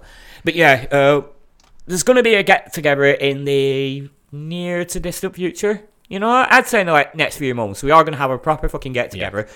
And we're going to it's just going to be an episode where we'll drink beer and talk about music and the impacts of music on society, in our personal lives, and, of course, the importance of music in professional wrestling. And honestly, I cannot fucking wait, because I'm not really much of a musician, but talking to this about music with actual musicians is very interesting. And musicians that are like massively into one of them's massively into wrestling as well. Yeah, and we can actually show them little bits of music. Yeah, man. And, well, not even the music, just the entrances of certain wrestlers. Yeah. And get their perspective on how important they think that is to the character, to the wrestler, or just, I mean, if there's an episode that I'm really, really hyped for, it's fucking that one. It really is. Every time, because, every time I see these guys, Luke in particular, he's always like proper stoked about it, and he always brings it up. He's like, when we're doing it, blah blah blah. And it's gotten to the point where we actually do talk a little bit about it, but we don't talk much about it, but kind of like getting the logistical side of it so that everybody can sort of meet up at the same time. And at this rate, with the amount of stuff, like you've just said then, music in society and blah blah blah, we could turn this into a very small series of podcast episodes. It'd be impossible to get them all into one. And I was thinking that with just the wrestling themes by themselves, we could do it from a promotional basis. We could go from ECW to WCW to WWF to WWE to AEW. Yeah, there's no fucking stone unturned, because I think there's even some great music from back in TNA days. And you know what? I think Dale Oliver, it was a poor man's Jim Johnston. Yeah. I'm not saying he was bad. But he was a talented musician. No, very talented. Yeah. But that music doesn't quite hit the same, even though it's unique unto its own. And it also doesn't hit the Jimmy Hart ripoffs as well. We're not going to hear much of that on this podcast, unfortunately. But, yeah... But Dale Oliver, like I say, it just didn't hit the same, but he had some fucking gems. I think the Beer Money theme, just brilliant. Yeah. Motor City Machine Guns. Yeah. Even Sting's theme. Yeah, he kind of... That was just him riffing. Yeah. Just ripping a solo. He kind of added to it every couple of years, so it became like, but it more worked of a beat after 3 years or something like that. But it worked for Sting. Yeah, it did. Yeah. And I think there's even some... small time fucking themes like the Hill Sabin theme. That were a pretty decent theme. I did enjoy that. Yeah. And I mean, I'm pretty sure there's other music as well. Obviously, you can't fucking overlook AJ Styles' theme. No, not at all. As simple as it was, and even to this day, I'm still like trying to crack the code of what that fucking song is about. You are, I am. You are, I am. There's a fucking Simpsons meme right there. I will fucking make that. I will make that. But yeah. I mean, I don't think you can overlook any fucking promotion in the United States. You got to even look at AEW today. Some music from AEW is fucking brilliant. Yeah, I think AEW's music is a lot better than TNA's was, to be honest. And that's saying something in AEW's infancy. I love Sting's AEW theme. I think it's fucking ace. It suits him to a T. Yeah, and I think there's other things like Hangman Page's theme. Yeah. That just gets the character of Hangman Page. It just sells it. And we can also talk about the real life, the actual proper music used for wrestling themes, like obviously Cult of Personality for CM Punk, because he is using that in AEW. Yeah, there is that. There's Pixies as well, isn't there? Is that Orange Cassidy's? Is it Orange Cassidy's? I can't remember now. I don't know. Is it not? I'm trying to remember who... there's obviously John Moxley's theme, which is Wild Thing, but I don't think that was Pixies. No, it's Where Is My Mind. Pixies, Where Is My Mind? Is it? I'm sure it's Orange Cassidy, It might be. You know what? I don't fucking know. I don't know. Quick Google. Orange Cassidy and Best Friends first used Where Is My Mind as their new entrance theme in March 2021. AEW CEO Tony Khan signed a multi-year agreement to use the song and said every use of the song in AEW will live in our content library forever in perpetuity. Now there's a guy that wants to fucking protect the libraries. Yes. Oh, Vince McMahon's a fucking multi-billionaire, and he's like, oh yeah, I don't want to give Metallica a couple of million just so Enter Sandman can be on the ECW. Fucking fuck off. You didn't even know who fucking Metallica were in 1996, Vince. No. Fuck you, dude. Fuck you. And yet they still have Slayer on Thunder on the WWE network. So there you go. So we have... To be honest with you, I don't think Slayer give a shit. No, They're probably like, not. oh yeah, they're playing our music. Hey, Slayer! So yeah, we have covered a little. See, sorry, I just imagine that fucking Slayer just shout Slayer at their own fucking music these days because the fans are such fucking pricks. No, I'm sorry if you like Slayer, but I'm telling you now, right? My fucking only experience of seeing Slayer live, or any of the Big Four, was the actual Big Four together at Sonosphere. Yeah. And during Megadeth, during Anthrax, and during Metallica, Slayer had already played by the time fucking Metallica got on stage. All I heard was fucking dickhead fucking fans going, Slayer! Slayer! Like, shut the fuck up. We've got proper music on. We've got proper music on. Not your fucking shite. You can tell I don't like Slayer. Yeah, I think that's a bit unfortunate. There's a few Slayer songs out there. I'm not a big fan by any stretch of the imagination. I'm disappointed that I never got to see them, to be honest. There are a few good songs, but yeah. And to be honest with you, when they're fucking talking about fucking blood and guts and all that, I always forget the lead singer's name, but he's always fucking smiling. It kind of like takes me out of it a little bit. You don't want to see him smiling. Oh dear. Fucking Cheshire Cat smiles when he's saying, I'm going to cut your guts open or whatever. Like, really? Thanks. Right. Dave Lombardo. No, it's not Dave Lombardo. I'm trying to think of his name. Tamar Araya? That's the one. That's the one, yes. Yeah. I can never say his name right. But yeah, that's Stone Thunder. So there you go. Vince obviously paying some money over. But yeah, to go back into this Nitro, and we have just covered a little bit of what will seemingly be a 6-episode special on music in general and music in wrestling. Something I'm really fucking looking forward to touching on. I really am. Because there's so much shit out there. Like, once we get into ECW, it's going to be a field day, innit? Because it's all Metallica. It's all fucking, like, they've all got real music as themes. It's all unpaid for music. Yeah. And obviously, I think there will be a significant portion of that where we'll be talking about New Jack's theme. I don't know if you know why, but we'll get to it. We'll get to it. We'll keep that one under wraps, because I think you might have something there that I don't know. Oh, yes. So, yeah. Brilliant. Put it this way, what ECW did with New Jack, I wish WWE did with Stone Cold. I'm just saying. I'm leaving it at that. Damn. I'm leaving it at that. So, yes, keep your ears peeled. Keep your eyes peeled on the website as well, and we'll update you. Keep your ears peeled. Yeah. We go back to last week and the Horseman Sting and Luger showdown whilst we're talking about Larry's shirt. I did, when they come back, Larry sort of, he shoots about King Nebuchadnezzar, such a person. Oh yeah, he gives us a history lesson. Yeah, he does. Basically, this guy gave a quote many hundred years ago talking about the 5 instances that the world will encounter of people trying to take over, and it was, you know, the Roman Empire and blah blah blah and all the rest of it. But Larry puts over the 5th one will be the New World Order. I kind of dug it a little bit, just because I don't know. I kind of like that sort of stuff. Yeah, when you bring history into it, even if you don't understand it, it kind of just amplifies the promo. We've seen it in AEW. We've seen it with Jake the Snake talking about the IDs of March. Yeah, I mean, I get Cody Rhodes and MJF quite recently with the 5 labors. Like, it's that kind of shit. Even if you don't understand it, you can just look at it from, well, they know their history. I'm just leaving it to them, but I'm enjoying this because they're giving us a history lesson. Yeah.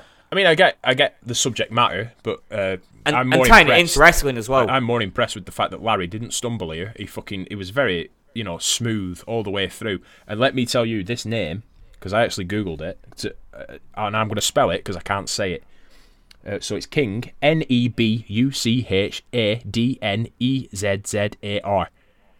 Yeah, I'm just, the fact that he actually fucking said it live on Nitro, I'm impressed. Nebuchadnezzar, I don't fucking know. So I'm just going by your spelling. I'm not even looked it up myself. Nebuchadnezzar. So I fucked it already. Nebuchadnezzar. She sells seashells on the seashore. Yes. But he did well. He knocked it out of the park on that one, I thought. He's very verbose, this Larry. I like and, Larry. I fucking do like him. It is brilliant. It brings different energy to the commentary. Yeah. Sometimes that's racist energy, but it's energy nonetheless. The Flying Fajita. Next up, tag match. The Dungeon of Doom, Big Bubba and the Taskmaster with Jimmy Hart versus Jim Powers and Marcus Alexander Bagwell with Teddy Long because the other reasons. The other half of the American males is missing, injured. Were Scotty Riggs with them? He might have been actually. I didn't see him, but yeah, I could have sworn I saw him come out. But why is Teddy Long with these guys? I don't know, player. No, neither do I. Oh, actually, I do. Because it's a tag team match, player. Ah, nice. I like it. Yeah, that's why he's here. Just like, oh, tag team match. I'll come out. Yeah. Where the fuck were the other tag team matches in the show, Teddy? Player. You know. Kevin Sullivan is one of the most dangerous men in wrestling, according to Tony Schiavone. Cool. Sure. Yeah. Powers gets the advantage on the outside. I mean, being a human form, you don't want that to the idea. For fuck's sake. No, they're putting over the fucking Tree of War as a devastating move. Yeah, they are. Yeah. Which is so fucking weird, considering that they've never really put any emphasis on the Tree of War before. No, they haven't. It's just been another fucking move, and you know why it's just been another move? Because it's another fucking move. It has very little impact. It's very generic. And he does it no better and no worse than any other person I've done the Tree of fucking War before. What is the big deal? It's not his fucking finisher. It doesn't even feel like a move to me. It No, feels like it's a setup. It's a setup for the knee. Yeah. And he doesn't do it any better or worse than most people that I've seen. So why all of a sudden are they fucking putting emphasis on this one move and acting like it's a devastating move when half the moves, well, I would say most of the moves in this match have more impact than that. Yeah. Coincidentally, in 1999, Chris Benoit was using the Tree of War, I think. But I think he was doing a baseball slide dropkick. You know what I mean? Like, so, in fact, it's baseball slide dropkick's the wrong definition. So he was actually jumping into the air, but then basement dropkick. That's probably it. Yeah, you see, Nancy Benoit actually won custody of the Tree of War in the divorce, so that's why Benoit started using it. And then he added his own fucking spin on it, which actually sounds a lot better. But I can guarantee you, come fucking 1999 or 2000 or whenever, they're not gonna go, oh yeah, this is a devastating maneuver. They're just gonna go Tree of War there, drop kick. Well, we have to talk about this match, I guess. We do have to talk about this match. And no, I won't about that. I run about fucking commentary team because half of the time they don't talk about fucking matches. Oh, cool. I was going to talk about the Tree of War. I'm not far away from it, to be fair. I'm not detailed. But yeah, we are going back. Yeah, we do have to talk about this match, guys. Powers gets the advantage on the outside after Sullivan attempts a quick attack. Bubba in and Bagwell comes in to help. Bagwell and Powers dodge each other as the Dungeon attempt to whip them both towards each other and stand tall afterwards. Bagwell again takes both people from the Dungeon on when he comes in until he goes to the well too many times, jumping on for a ride on Bubba and hoping for a Thez press. I described it as a Thez press, but the Thez press, the legs kind of go under the arms instead of over the arms. He's jumped up into a powerbomb stance, hoping for Bubba to fall down, which he does in the first instance, but the second instance, not so much. I actually realised something. Go on. When Big Bubba and and Bagwell were facing off in the ring, I realised that I referred to both of these competitors as George Michael lookalikes individually of each other. For fuck's sake. And all I could think of was, I'm seeing double here. More Georges. Fucking back to the Simpsons fucking references. But yeah, I couldn't concentrate on the rest of this match. Oh, fucking hell. Well, this is where Sullivan briefly comes back in while Buff is in the Tree of War, seemingly kneeing Buff in the bollocks. Yes. Oh yes, it happened. If you're Buff here, you are not fucking happy. I'm like that you're referring to him as Buff, even though he's Marcus at this point. Yeah, I do that to keep the text rate down, because otherwise I end up fucking running out of space on the notepad on my phone. You need a better notepad. It's just the stock one, so I put Buff instead of Marcus because it's less letters. Yeah, I'll send you a link, buddy. I'll put you back. Cheers, bro. I should have done that with your New York accent, bro. Cheers, bro. but it's not a New York accent. That's just awful. It sounded very much like Vince Russo. I bought it. Bro, cool. No, I like it. just do Taz. Goozle. So after seemingly kneeing Marcus in the balls, Sullivan tags back out again. So he's doing the cowardice thing here and just letting Big Bubba do all the fucking work. Yeah, he just gets a trio Owen. Like, yeah, I'll hit my big spot. Well, that's the issue. He didn't even put him in the Tree of War. Big Bubba did it for him. Yeah, Lazy bastard. Yeah. Fuck you, Kevin. You're a big fucking fun. Sure, you can pick him up. Sorry, it's just kayfabe now. He's a fun. He's nothing else. He's just a fun. Yeah, I think that's the one thing that people have taken away from this podcast is that Kevin Sullivan is a fun. A very opposable fun. Yeah. So he's obviously tagged back out.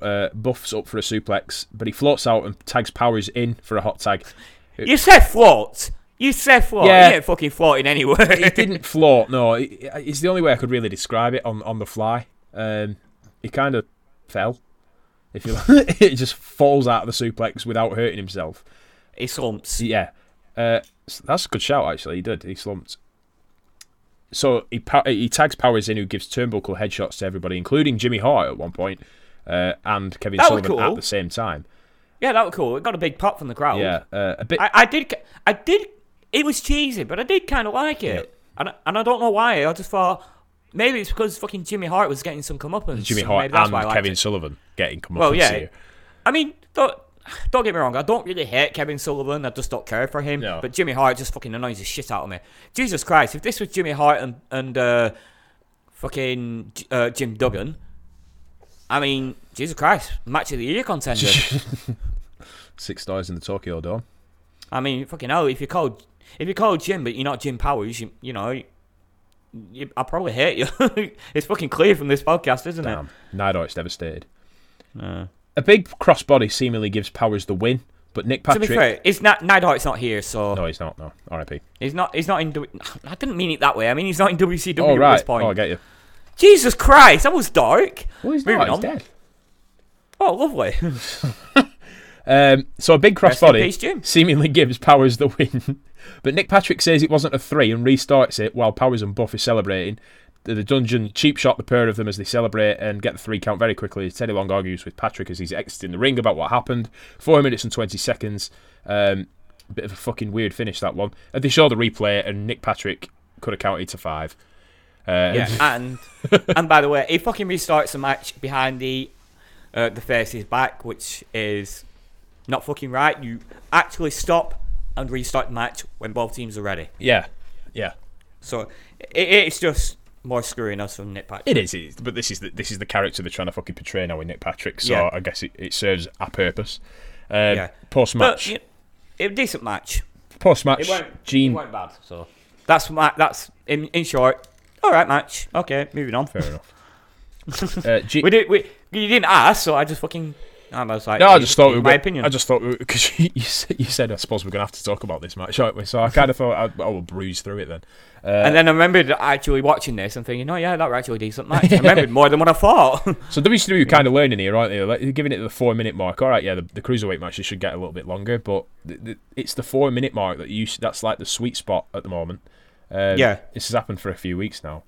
Instead of fucking giving fucking Hacksaw Jim Duggan 15 minutes. more on that later. Yeah. Hacksaw Jim Duggan's never had 15 minutes in his life. Gene Whoa. with the Dungeon. That were a cheap shot. I don't care. Poor Jim Duggan. I don't care. Bubba says that he should be getting all the title shots. He calls out Glacier, who's not even here yet, in that deep... When are you coming? in that deep southern drawl that I just can't take him seriously. Sullivan says everyone should have listened to him about Hogan and plants the seeds for Gene palling around with Hogan on a boat. But Gene says it was Eric Bischoff, quote, did he have her?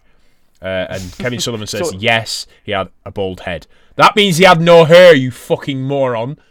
And yeah, this is Gene and his follicle complex as usual. Yeah. Going back to you saying that you can't take Big Bubby seriously. I can't take him seriously considering... Did you actually see what t-shirt he was wearing? No. It had a Nitro Crew logo on it. Oh yeah, I didn't know it was a Crew shirt. I knew Yeah, it was a Nitro. WCW Monday Nitro shirt. Yeah, it said Crew underneath the All right. logo. And the TNT logo was actually in between Nitro and Crew. Fucking hell. Yeah, poor guy. Yeah, not willing to invest the money on the fucking attire for the gimmick, clearly. Left the Wham t-shirt at home. The Wham, for fuck's sake.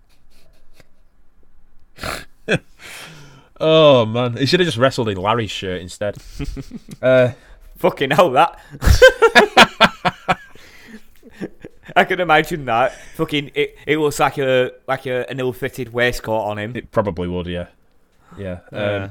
Poor Bubba. Gene finally asks if Sullivan has been greasing the palm of Nick Patrick, and Sullivan says everybody's entitled to make a mistake, even Gene, given he was canoodling with Hogan on the boat. We come back from... Hold on. So did you have a problem with it or not, Kev?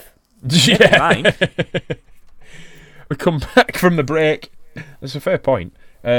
Gene's with Sting and Lex. Again, he's fucking earning his money today. Lex is in the frame of mind to kick some behind. How the fuck can this guy be so shit in promos and then give us that fucking nugget of beauty?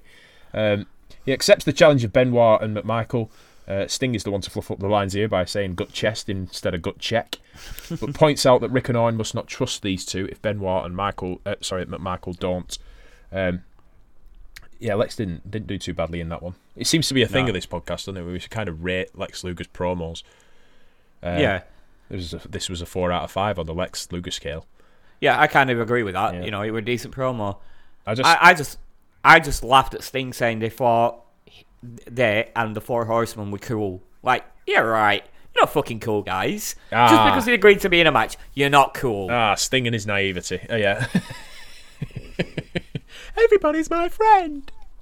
Well, friend, wrestler friend, horseman friend. No, seriously, when you talk like that, you sound like the cunt from Jingle All the Way. Where's my Turbo Man doll? I wanted a Turbo Man doll for Christmas. You're the worst dad ever. You just sound like him. And with that comment, he never falsettoed again.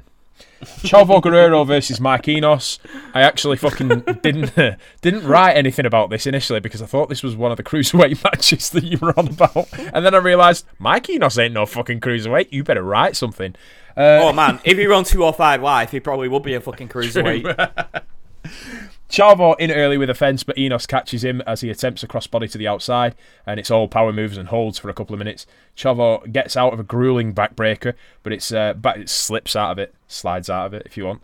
But it's back to Enos with a power slam and a fisherman suplex. Pretty nice, that fisherman. I'm a big fan of a fisherman suplex, you know. Yeah, they're good moves. Yeah, Kurt Hennig had it move. to a fucking... Obviously, it's perfect plex in it, but it's just fucking... I really like it. It's just so simple. It's a suplex with a leg hook. That's all it is. But yeah, Bob Holly used to use it as a finisher. Yeah. And he did a really good job of it. I think Steve Blackman had it for a while as well. Fucking hell. He didn't. That fucking cunt don't need a fucking fisherman suplex. He just started his nails. Yeah, just death stare at you. Yeah. I mean, this is a guy that fucking had malaria and was on his deathbed for 2 years and also had something else, I can't remember what it were. Yeah, he nearly fucking died and actually came back to WWE fucking in better shape than he was before. Yeah. And, you know, it was like one of the most feared. And in one of my favourite backstage stories ever, he kicked JBL's ass. Good. Yeah, at an airport. Excellent. That's what I like to hear. Legit should have been a fucking world champion, I think. I thought the guy was a fucking crazy maniac. Fucking mental. Absolutely mental. Yeah, and he weren't a bad wrestler. He weren't great, but like what I mean is like he was over. Yeah. At one point, especially in 2000, he was over. Yeah. He could have legitimately been a WWF champion. Yeah. Yeah, totally. He was like relegated to Sunday Night Heat fodder. I just remember seeing him so much on Channel 4. It's such a shame. Still, he was always entertaining though. He was always. Yeah. What happened to him? He hasn't passed away, has he? No, he's still around. I think he's a bodyguard now. Oh, good. I'm not fucking surprised. Either that or a fucking bouncer. Fucking hell.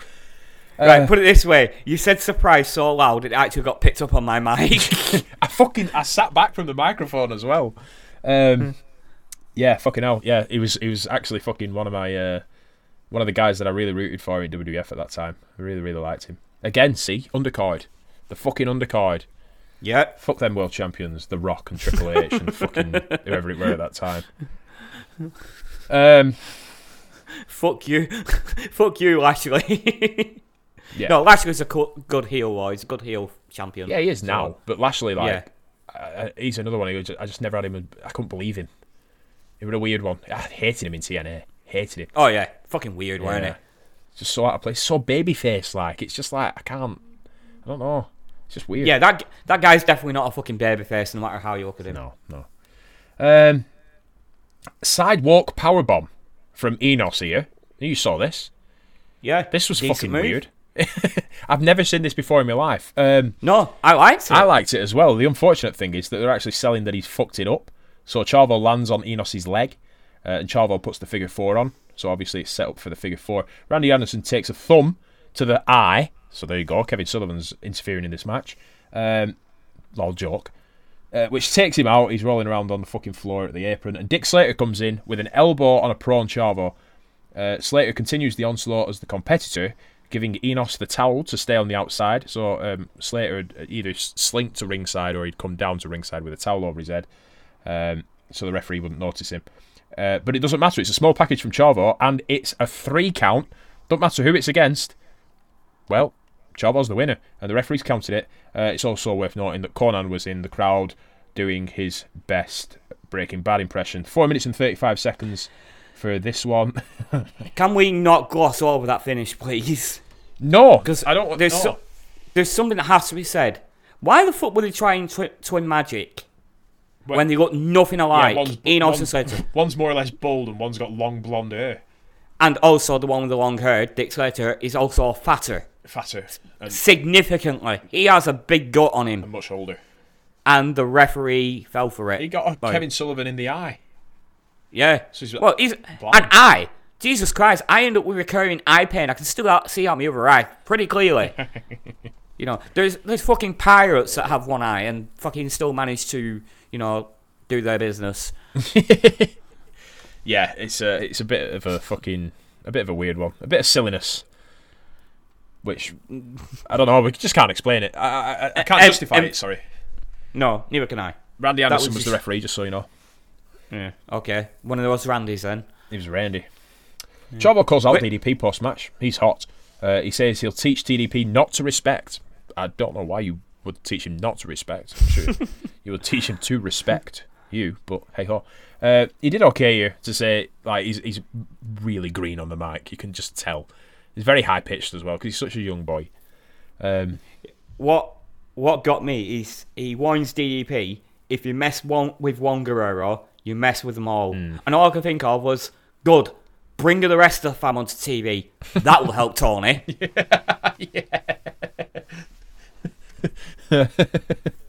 Poor lad's already confused, and you want to bring fucking Hector and Chavo Classic and all the others. Yeah. I can't fucking remember the names off the top of my head. You know, Bobby Guerrero, John Guerrero, Franklin Guerrero. I can't remember all these fucking Guerreros. But yeah, bring them all onto TV. Go on, you know, let's see fucking Tony try to deal with all of that. Yeah. You'll end up calling them the Guerrero family. Yeah, call them the Guerrero family. I was just thinking that. There's Chavo Guerrero Sr. and Chavo Guerrero Jr. There's next up, there's a quick T-shirt plug with Gene and Brain. I didn't expect to see this. No, neither did I. Brain's wearing his T-shirt back to front with the logo, and he's like twiddling his thumbs with his hands behind his back. And when Gene points out that he's got his shirt on back to front, Bobby says that that Gene's got his head on back to front. It's really cheesy, and they were charging nearly 20 quid for a fucking shirt, and this is back in 1996. You know, it's not even 20 quid for a shirt at a gig in 2021. Fuck me. But I did like it. A little bit of fun there that I'm glad they kept in as well, because obviously these two are no longer with us as well. Yeah. Next up, a WCW World Cruiserweight title match with Rey Mysterio, the champion, versus Mr. JL. And this one does get some time. Yeah, and it's not JL, it's Mr. JL again. Like, they can't make their minds up if it's a Mr. or not. No. Poor Jerry Lynn. I don't like all these fucking JR, Mr. JL. It's really confusing. Yeah, and I mean, I don't understand why they're calling him JL or Mr. JL. I don't understand that as a gimmick. No. You have to really emphasise what the JL actually means. Yeah. You know what I mean? You can't just keep calling the NWO without calling them the New World Order. True. You know? You're true. You know? It's not fucking CM Punk where we can just say, oh yeah, it's a synonym or whatever. Cock you know, puncher. just... I think it's actually Chick Magnet. Oh, for fuck's sake, I'm glad he fucking goes on this CM then. What the fuck is that? Yeah, he used to be part of a Backyard Wrestling Federation, and his tag team partner, it weren't Colt Cabana, it was somebody else. They were just called Chick Magnet Punk and Chick Magnet whatever it were. They were the Chick Magnets, and yeah, he just kept CM Punk, and he keeps saying that it means nothing. So I don't fucking know. Is it like Andrew WK? I think that's probably what he's going for. Yeah. You know? So people speculated that he was called Andrew Whitekiller. Oh, for fuck's sake. Yeah, I don't know. These people, they're probably Slayer fans. Might explain it. It would, yeah. So this one's yours again, unfortunately, Brian. 14 minutes and 4 seconds. 14:04. Hey, yeah. Woo! It's like Radio Rovers. Yeah. Good luck. I'm going to have a snooze. Yeah. But this is a long con, you know, just getting to a point where I'm just pushing Mark out the fucking picture and it'll just be my own podcast. And that's the point you turn it into the Fraser podcast. No, it'll get to a point where Mark will just do a Kevin Nash and not show up. Ooh. There goes the chances of having Kevin Nash as a fucking special guest. Oh, fuck. I don't want to piss him off. No. I've already pissed him off on Twitter once. I don't want to piss him off again. No. Anyway, we start with an exchange in arm drag takedowns and hammerlocks. Not the usual chain wrestling the Cruisers are known for, but it's effective, it's cool. JL literally drags Ray in a headlock, which I thought was pretty cool. Yeah, it was quite effective, that. I liked it. To be honest with you, with the size difference, because JL is he's about 5 or 6 inches taller than Ray, and he's like a really bad dad that's just fucking dragging his child to bed. I just thought it was funny, I don't know why. Arm drag takedown and drop kick from Ray. There's a standoff and we cut to the outside where Hogan spray paints NWO on the production truck. Which, to be honest with you, I fucking hated this. All of this, just unnecessary. Didn't need to cut from the match, and them selling it like it's a fucking biggest tragedy in WCW history. Like, you can't fucking clean a production truck. Of course you can. You spend fucking millions on fireworks every single week. I'm pretty sure you can get soap and water, guys. Fucking clean a production truck. There's rant over. Clean your shit! Back to the ring, and Ray has the Cobra clutch locked in, but they go to a break. So, again, really annoying me. Fucking back to the ring for 10 seconds and they go to a break. Yeah. Back from the break, and Ray is rallying and hits a springboard dropkick to JL's back. More distractions from the in-ring product as Ray hits a suicide puncher. We cut to Dean Blanco watching for the ramp, and they keep hands to his face for a good 15 to 20 seconds. The commentary is not focused on the match either, which is really bugging me to fuck at this point. Just talking about the NWO and the NWO spray paints in a fucking production truck. Yada yada, let's not get back to that. Weird moments as JL just drops to all fours. Nothing happens for a couple of seconds, and suddenly Ray starts mat wrestling with him, which honestly it confused me because it was so out of the blue, and I just swore that Rey Mysterio was just going to run onto his back and over the top to take Dean out. But it just seemed to be Ray and JL challenging each other to a, I don't know what to call it, Greco-Roman style one-upmanship, I suppose. Yeah, it's proper like fucking high school wrestling. Yeah, because Ray does the same, only JL takes the boots and axe handles to him in a very heel moment. Yeah. It's really weird. He's a heel from here out in this match. I'm burping again, apologies for listeners. I can't stop burping now. Yeah. Backbreakers to the knee from JL, and a beautiful sit-down powerbomb for 2. Another is attempted, but Ray slips out into a victory roll for a 2 count. Boston Crab applied to Ray and transitioned into a single-legged crab, and then a back stretch onto the knee in some beautiful technical wrestling. I've seen beautiful a lot in this match, if you can't tell. Elevated side slam for a 2 count by JL as a countdown for hour 2 begins. Another rally attempt by Ray with a sunset flip, but he's cut off after a pin attempt. Gnarly, and I said that all capitals, gnarly high angle suplex by JL as we're going to hour 2, and fireworks distract from the match again. Just honestly, I can just tell with the way I typed this up that we're getting really pissed off with this. Yeah, it kind of felt like they'd slowed down the match a little bit for this to happen, though. Yeah. JL throws Ray into the turnbuckle and goes for a pin, but Ray rallies back with a snappy arm drag takedown, then a head scissor to the outside. Baseball side is dogged. I meant dodged, but I've written dogged here. And JL throws Ray into the guardrail and ring post, then the steps. But Ray manages to leap on top of them and hits a head scissor takedown in a really, really You know, just a chef's kiss moment. Really, really loved that. Just absolutely perfect how he landed on top of the steps. I've lost myself here.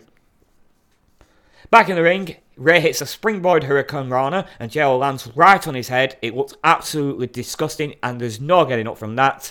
Ray wins in a decent match that did get a fair bit of time and told a good story of JL keeping Ray as grounded and halted as possible with some good psychology thrown in the mix. But it was just marred by the constant cutaways to other events and commentary just not focusing on the match, unfortunately. Yeah. It's just a fine outing from both, but honestly, if you're just going to put these two guys in the ring, just keep on the ring. Yeah. You don't need to fucking cut away to all this nonsense, especially when the fans can't fucking see half of it. Right. So yeah, you are right. They couldn't see a thing. I get what you were saying about them purposely slowing the pace down so they can actually cut back to all these distractions and all that. Yeah. But they shouldn't have to. No, they shouldn't. That should just be standard psychology from JL. Keep Ray as grounded and halted as possible, as he did. Yeah. That is proper wrestling psychology. Yeah. You know, there shouldn't be a caveat to that. Yeah, I mean, so I was convinced they'd actually put screens up in this one because everybody was looking to the side when was it just after the video of them going and spray painting the van? I can't remember. But anyway, everybody was looking to the side, and then obviously the camera panned to Dean Malenko. So they didn't have screens. But at one point I did think, they must be showing it. They must be showing it. And it turned out that Dean Malenko was just stood there with his arms folded. In fact, I think they went to a break and came back from a break, and that's when Dean Malenko was stood there. So that was the reason why people were looking to the side rather than looking at the action. I agree, though. There should have been more emphasis on the match as it was happening, because they're doing a lot of crazy stuff. You know what I mean? Yeah. If it's fucking, again, we keep poking the bear here when it's fucking Hacksaw Jim Duggan, but the fact of the matter is the guy uses so many like rest holds and fucking shit moves. You've got chance to go and do little segments where, you know, the NWO is spray painting the fucking production truck or whatever. Don't do it in a match where, whilst you've cut away, 14 moves have happened. Yeah, and also a match that you've given a fucking lot of time to as well. Yeah, exactly, yeah. But then, have they given more time to the match because they wanted to get the segment in? Which is also a really shitty deal. It's a very shitty deal. Yeah. Because, again, you're just doing that for the TV audience, not the fucking actual audience, which is a problem that is recurring now, clearly. Yeah. You know, just keep focus on these two guys, because I noticed on a couple of occasions, they just stopped. They just stopped still in the match and had a standoff for the fucking purpose of the camera panning to something else. Yeah. They did it during the fireworks, and I just don't like that. You shouldn't have to fucking stop for fireworks. No. You shouldn't have to stop for spray painting. You shouldn't have to stop for Dean Malenko, which I don't think they did, but I'm just using that as emphasis to my point. No. You know, it just seemed like that Ray and JL were working around the outside ongoings, or whatever you want to call them, outside fucking going-ons, if you want to call it, actually, you know, rather than the outside going-ons working around the match. You know, I just fucking, it really, really peed me off. Yeah. Such a shame for the pair of them. But it is what it is. It's not much we can say. No, not much we can do. No. Yeah, but like I say, it was a good match, a really good match. Yeah. But it was just marred by these distractions. Yeah. Because at that point, I'm just saying it as a viewer, if you're going to constantly cut away to these other things, then I as a viewer, am going to get distracted from the match myself. Yeah. Even when they're actually on the match, because I'm going to be wondering, what the fuck is going to going on? What the fuck is happening backstage? What, you know, because I'm not saying these other things aren't interesting. Anything that NWO is doing at the moment is interesting. But I don't want to be thinking of the NWO if they're not actually interfering in the match itself. Yeah. You can do that backstage stuff at any point in the show. Again, you could have done it in a Jim Duggan match. We'll be fine with that. Well, that's just it. Not in the cruiserweight match. Yeah, it's just or fucking matches, weird. should I say? It is indeed. We carry on. Lots of promos to catch people up on what's happening, and it's a look at Savage mainly. He's been watching these videos as well. So from 3 weeks ago, and then 2 weeks ago, and then last week, where he gets hit over the head with a chair, and then he's had a match against the Giant and whacks the whole Dungeon of Doom with chairs. Yeah, he's been watching these videos, and he doesn't care, and I don't care, and you don't care, and he doesn't care if you care. Has he got any chairs? Any extra chairs? He apparently has 32 extra chairs, as he shouts back. What the fuck is going on here, Brian? Like, this promo is just fucking ridiculous. It's all over the place. Yes, fucking right it is. I mean, they sit there for approximately 16 minutes, not saying anything. Like, awkward. Mean Gene doesn't know to pull the microphone away because he kind of thinks that Macho Man's going to carry on, but Macho Man's like, take the microphone away from me. So he just turns to Gene and just goes, do you know what I'm saying? It's just really awkward. Reeks of fucking weirdness. Yeah. He's very intense, is Savage here. Yeah. I there was one thing that I did like, where he was talking about Halloween Havoc, and he just said, it's my time. He actually sings my. Yeah. I can't do it in his voice, but I did like that, you know. That was literally all right about this promo. The rest of it, I'm just like, come on, Savage, just chill out a little bit. Like, what the fuck are we doing here? You're way too intense. But once again, this is Mean Gene in a promo that isn't going very well. He's losing his touch on that $2,000 a day. And speaking of Mean Gene, he actually missed the promo, you know, because he interviewed the Horseman. Well, sans fucking Flair and Orton. Yes, yeah, he did, but This was beforehand. Yeah. Well, I have to bring it up because woman is flirting with Gene again, and he tells her that she needs to calm down and see her on TV, which is nice to see. It's nice to see Gene actually fucking cut back at her a little bit. You know, just it just seems like he's very much aware that his wife could be watching. Yeah, I can't believe that I've actually fucking missed that out. Yeah. Oops. There's absolutely nothing to it, to be honest with you, apart from that. It's Mongo and Benoit cutting promos, and neither are good. I mean, Benoit struggles to say relinquish, for fuck's sake. Relinquished. The issue is, as well, and no disrespect to Canadians, but it's a boot. Like, it's really, like, apparent in what he's saying. It's a boot tenacity. It's a boot this, it's a boot that. It's like, fucking hell. But all the while, he's, like, sort of rolling his wrists and trying to act like the hard man. But, dude, you're saying a boot. You know? Yeah. What actually struck out for me as well is they were saying that the agreement for Fall Brawl wasn't their decision, even though they willingly relinquished the decision to Flair and Orton last week. You didn't do that you did that on purpose. We will put that on purpose. Yeah, it was I very much did, and I can show you I actually did type that out. It wasn't one of my trademark errors in this fucking podcast. Gimmicked error. But you are right, yeah. I'm living the gimmick, brother. Next up, the Giant with Jimmy Hart versus Jim Duggan. Here we go, boys and girls, and they and them. They've made the Giant look so fucking weak at the beginning of this. Hacksaw is on top for the first couple of minutes, just with all the stupid shenanigans. Giant finally gets a bear hug on the inside of the ring. They have been around the ring and fucking doing loads of stupid shit. Can I tell you what I actually wrote out for this match? Sure, go for it. There's an outside brawl, but the camera is right up close to these two huge pieces of oily man meat. It's hard to see what's happening. Yeah, it's a difficult one. And ignoring some of the other stuff that was going on in this match, Duggan tries to get the 4x4 off Jimmy Hart and fails, turning straight into chokeslam for the win. Duggan flared around badly when Giant grabbed his throat. I hate Duggan so much. Go away, please. You're embarrassing yourself at this point. There you go. I've just taken the reins for another match for you because there's absolutely nothing going on in this match. Well, there is. There is one thing, but it's not because of Jim Duggan or the Giants. No, it's not. No. And it does happen halfway through the match. As the match continues, the crowd looks up to someone walking down the stairs with security, and it is Ted DiBiase, suited and booted. He slithers his way down the stairs to the side of the entranceway as the Giant missed actually a quite clean-looking elbow drop.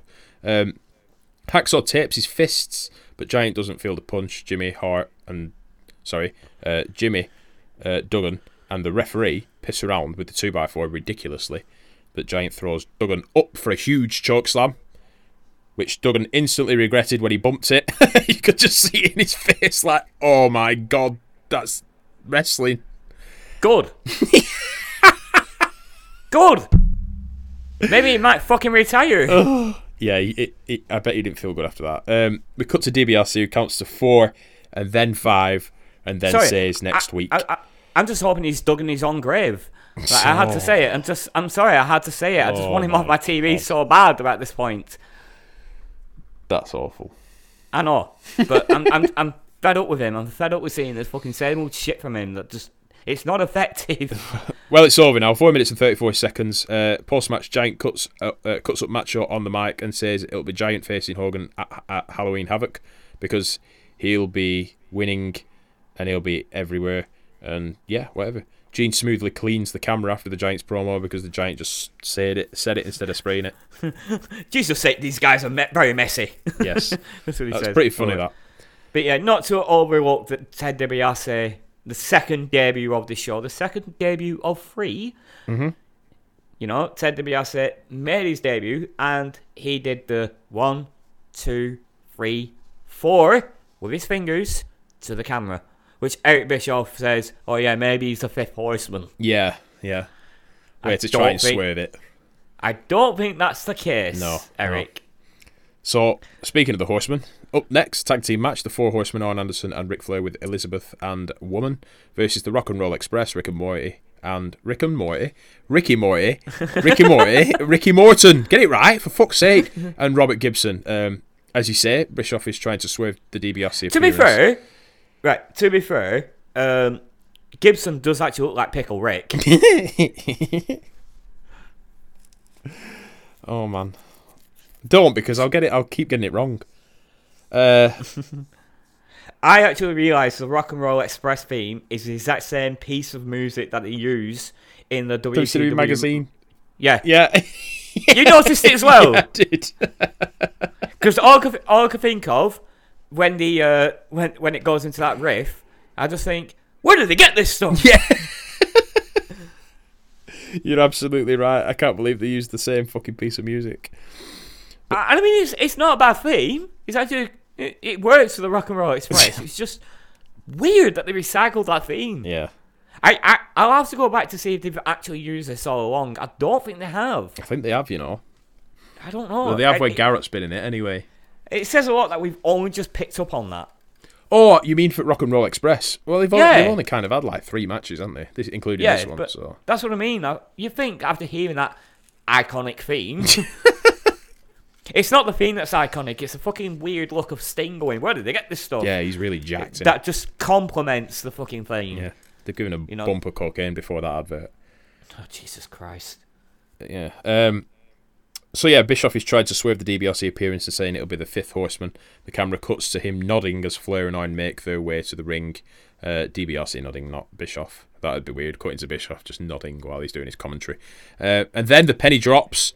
Bischoff now speculates that he's the 4th NWO member and that the 5th could be coming next week. Yeah, even though throughout the last match, Eric Bischoff repeatedly said, I don't think there is a 4th or 5th horseman. I just think it's all smoke and mirrors. Yeah. You changed your tune, haven't you? Well, I've got to... I mean, obviously, I know what happens in a couple of weeks, so if people don't know, then we'll talk about it in a couple of weeks, but I think this is quite clever, to be honest. It's not clever in like a really, really fucking intelligent kind of way, but it's kind of clever for a dumb audience. It's bumbling clever. Yeah, that's it, yeah. I don't even think that's a term. I just made it up on the spot. No, I like that. It should be used more often. It's bumbling being clever. Yeah. You're kind of falling into being clever without realising it. So I'm about to say something that's probably going to shock you. Go on. Great start from the Rock and Roll Express here. Fast, Arn selling well. Good tag moves in for that first minute. Gibson and Flair, when they get in there, it slows it down quite a bit in the corner. But that first minute or so, I was quite impressed. They came out of the blocks really fucking smoothly. Yeah, I don't disagree. I really don't. Gibson goes in, Flair distracts the referee, and Arn runs in to low blow him behind the referee's back. Woman briefly gets involved as well on the outside by eye raking. I cannot gloss over that low blow the way it happens. Oh, dude, it's so fucking slick. Yes, it is. Yeah, it's like you know, Flair just forces Gibson into the ropes, and he attempts a back elbow, but Gibson ducks and just lands into a low blow. Yeah. Like, how do you land into a low blow from that position? I don't know. It's already what it is. He's already bent over, and Orange just quick as you fucking like gone boom. Yeah, And it looked fucking brilliant. it was. It looked really slick, really smooth. Yeah, I liked that. I like that a lot. He goes to the outside and Woman briefly gets involved by a rake in the eyes. All still behind the referee. Randy Anderson's back, giving the Horsemen the advantage. A few jump punches as Morton comes in. They look pretty weird. But the crowd has been sat down for most of this. Owen's in. He DDT'd him, didn't he? Yeah. Yeah, so Owen gets his DDT off, which actually gets a cheer, and Flair gets the 3 count in 4 minutes and 28 seconds. A win for the Horsemen. For all the old codgers in that ring, it weren't a bad match, that, to be fair. No, again, it was a glorified squash match. Yeah. But it was, as far as squash matches goes, it was entertaining. Yeah. Like you said, they put the fucking work in. It is getting to the point where you start to think in this Nitro that the matches are there to complement the promos, or to just give a reason to have a promo, because Gene is again at ringside. This is like the 6th time we've seen Gene now. Every match. Gene asks Woman to leave him alone at this point. Asks Elizabeth to say something to her, but Liz says that she can't say anything that can control her. I fucking love this so much. The fact that he just goes, please leave me alone. Yeah. Owen says, there's time to oogle the women, and this ain't it. Owen completely cuts up the outsiders for not being men. Flair's promo is crazy good here. I thought he was back on his game. Absolutely. He says Hogan said he gave up and quit at the Clash of the Champions. He said that Flair was too much of a man that day. Obviously, while he was in the figure 4, and that's when Hogan flipped over the referee, causing the referee to be knocked out. He then says, boys of the NWO, War Games ain't in the Big Apple, it ain't in Chicago, it ain't in LA, and it's in North Carolina, home of the By God Horsemen. And the captions didn't say By God, let's just put it that way. Superb. Thought it was fucking really good, this promo. There's just a glint in Flair's eye where you started thinking, fucking hell, he's like borderline Macho Man crazy. Yeah, I really, really enjoyed. And the one thing I used in to describe this promo was coherence. Yeah, it was. Yeah, for a change. There was a couple of words which he fluffed, but everything else he said was absolutely perfect. Yep. And he had the crazy eyes. It was, oh my god, I didn't write anything down about this promo really. I just sat and watched. He just gripped me. He just gripped me. All my eyes, like I'm a fucking spider. All of my eyes was all on him. Yeah. And that is what Ric Flair used to do week in, week out, and I want to see more of that. Yeah, yeah. But to be fair, even when he's incoherent, my eyes are still glued to him. Glued to him, but for all the wrong reasons. I'm just like counting every fucking grain of cocaine that he possibly snorted before the fucking promo. Yeah, totally. And next up, again, for the third and final time, this will be Brian taking over, because we've got Alex Wright versus somebody who's debuting. Ah, yes, it's Chris Jericho. And he's got lots of spunk as he's walking out of that fucking entranceway. You had to use the word spunk. Yeah, I know. I do like that for vigour. Yeah. Yeah, it's young, weird, fiery babyface Jericho. It's not something I'm used to. But I will say, actually, I'll get into it in the match. But anyway, yeah, young, fiery babyface Jericho, and it's weird to hear the commentary talk about his potential, knowing what he has become, not only in the world of wrestling, but various forms of entertainment. I don't know why, it's just like, when the commentators started talking about that, I'm like, you have no fucking idea where this guy's going to go. You have absolutely no idea. But, I mean, even here you can tell that he has something. Yeah. It's like, and he's facing Alex Wright, which I immediately file in my dream match folder. I mean, again, like these two guys, given the time, 5-star classics, easily. Yeah. We begin with slick overs and unders, arm drags and drop kicks. It's really lovely chain wrestling as Eric tells the very real story of how he convinced Jericho to come to WCW. Now, I know a lot of people would take that as sarcasm when I said very real story, but it is a real story. It's like, you read Jericho's books, you listen to Jericho talk about it, you listen to Eric talk about it, everything they've said in the books, on podcasts, whatever, is what Eric says here. Yeah. You know, so which I like that because, you know, it adds realism to wrestling. And that's what I like. You should be wanting the president or the vice president or executive vice president, whatever fucking Eric Bischoff is at this point. I think it's executive vice president, isn't it? Yeah. You know, you do want him to actually be going out and scouting talent and trying to get him to come to WCW. So the fact that he's actually saying that, yeah, I was scouting this guy at this event and I asked him to come to WCW, it's like, you know, just perfect. It sells a very real and great story, you know. And it sells Jericho as a top talent or potentially top talent, you know. But anyway, Jericho slows the pace to a hammerlock on the mat, keeps holding to a standing position for a trapping suplex for a pin attempt.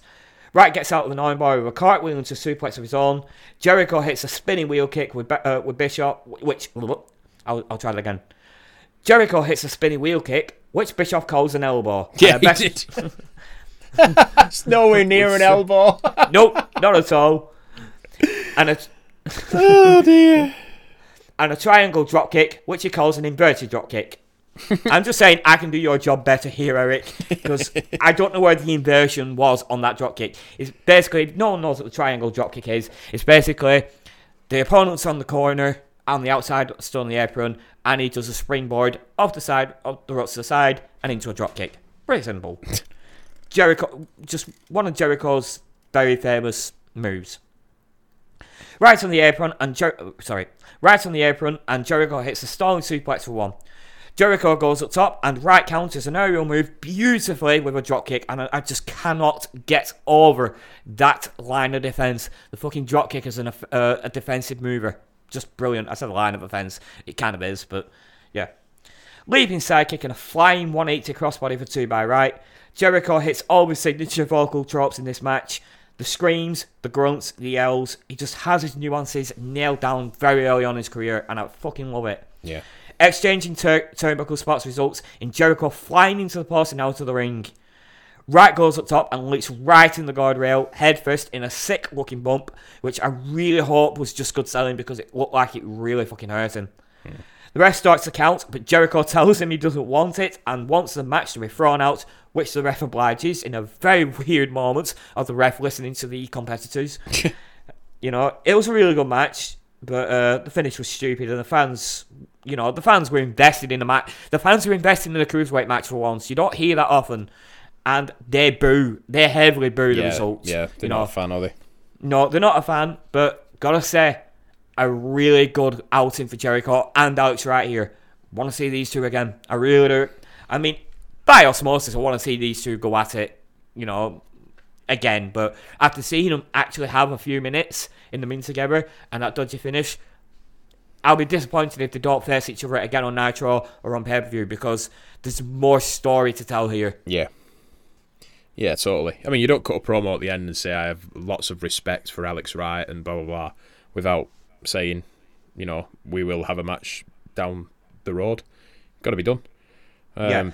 Oh, by the way, this promo by Jericho, fucking chef's kiss. Yeah.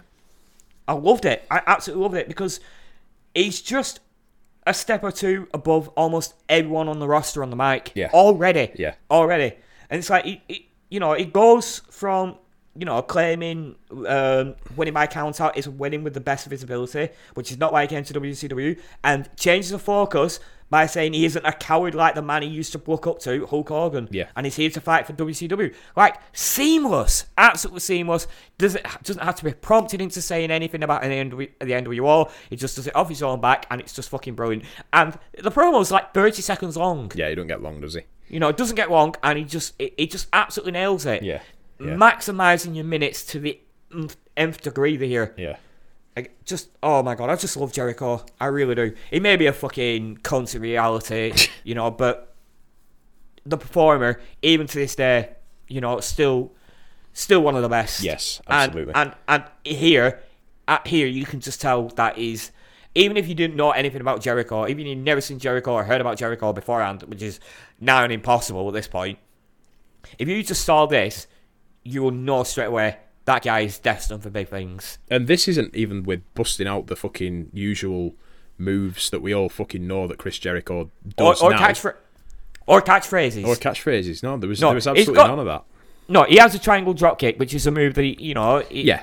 It's used for years. Yeah. He's used pretty much all of his career. I think there was a time where he just stopped using it in WWE. I'm pretty sure I didn't see him do it in his early years in WWE, Right. and then randomly in like 2002, 2003, he started doing it, and I'm like, that's a cool move. Yeah. Did you catch Eric Bischoff saying that was like a wall of Jericho? I did not. Yes, a little bit of a what's it called? Foreshadowing, Yeah, possibly. just not in WCW. Yeah, no. Just quickly as well, touching. We're going to try and fly through this now because it's getting really late and you're up early in the morning. Alex Wright selling like fuck, selling like a trooper, and then Gene Okerlund just says, "Sorry, Alex, I haven't got time for you. You go backstage and just go and sort yourself out," sort of thing. And that's it. Poor Alex. I know, because he actually leans into the microphone to say something, and Gene's just like, "No, mate." So to be honest with you, after that spill that he took, he probably won't be able to say much. no, there is that people like. Where am I? Yeah, am I a wrestler? Next up, tag team match: the Steiner brothers, Rick and Scott Steiner, versus the Blue Bloods, Earl Roberts, Eaton, and Squire David Taylor. To start off, the Blue Bloods fall out about who's going to start the match. So Rick Rude's here. For fuck's sake! Rick Steiner bumps their heads together on the outside. I love that. Rick dominating Eaton early on, and a bit of a back and forth, but Rick manages to get a slam and a couple of clotheslines off as they do the Steiner pause, while the Blue Bloods are outside again, falling out with each other.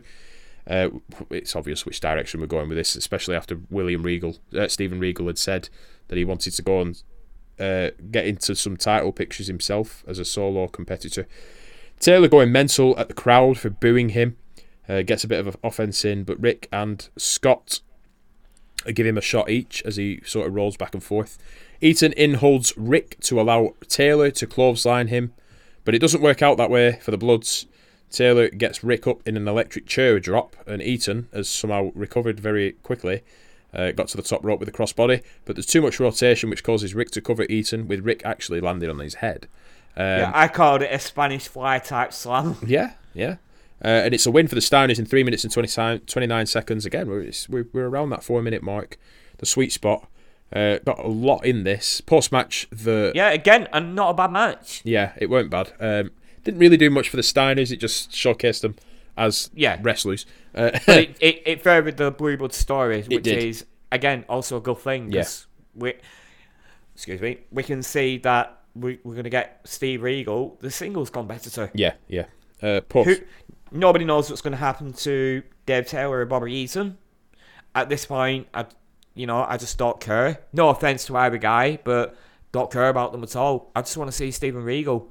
No, it's a bit.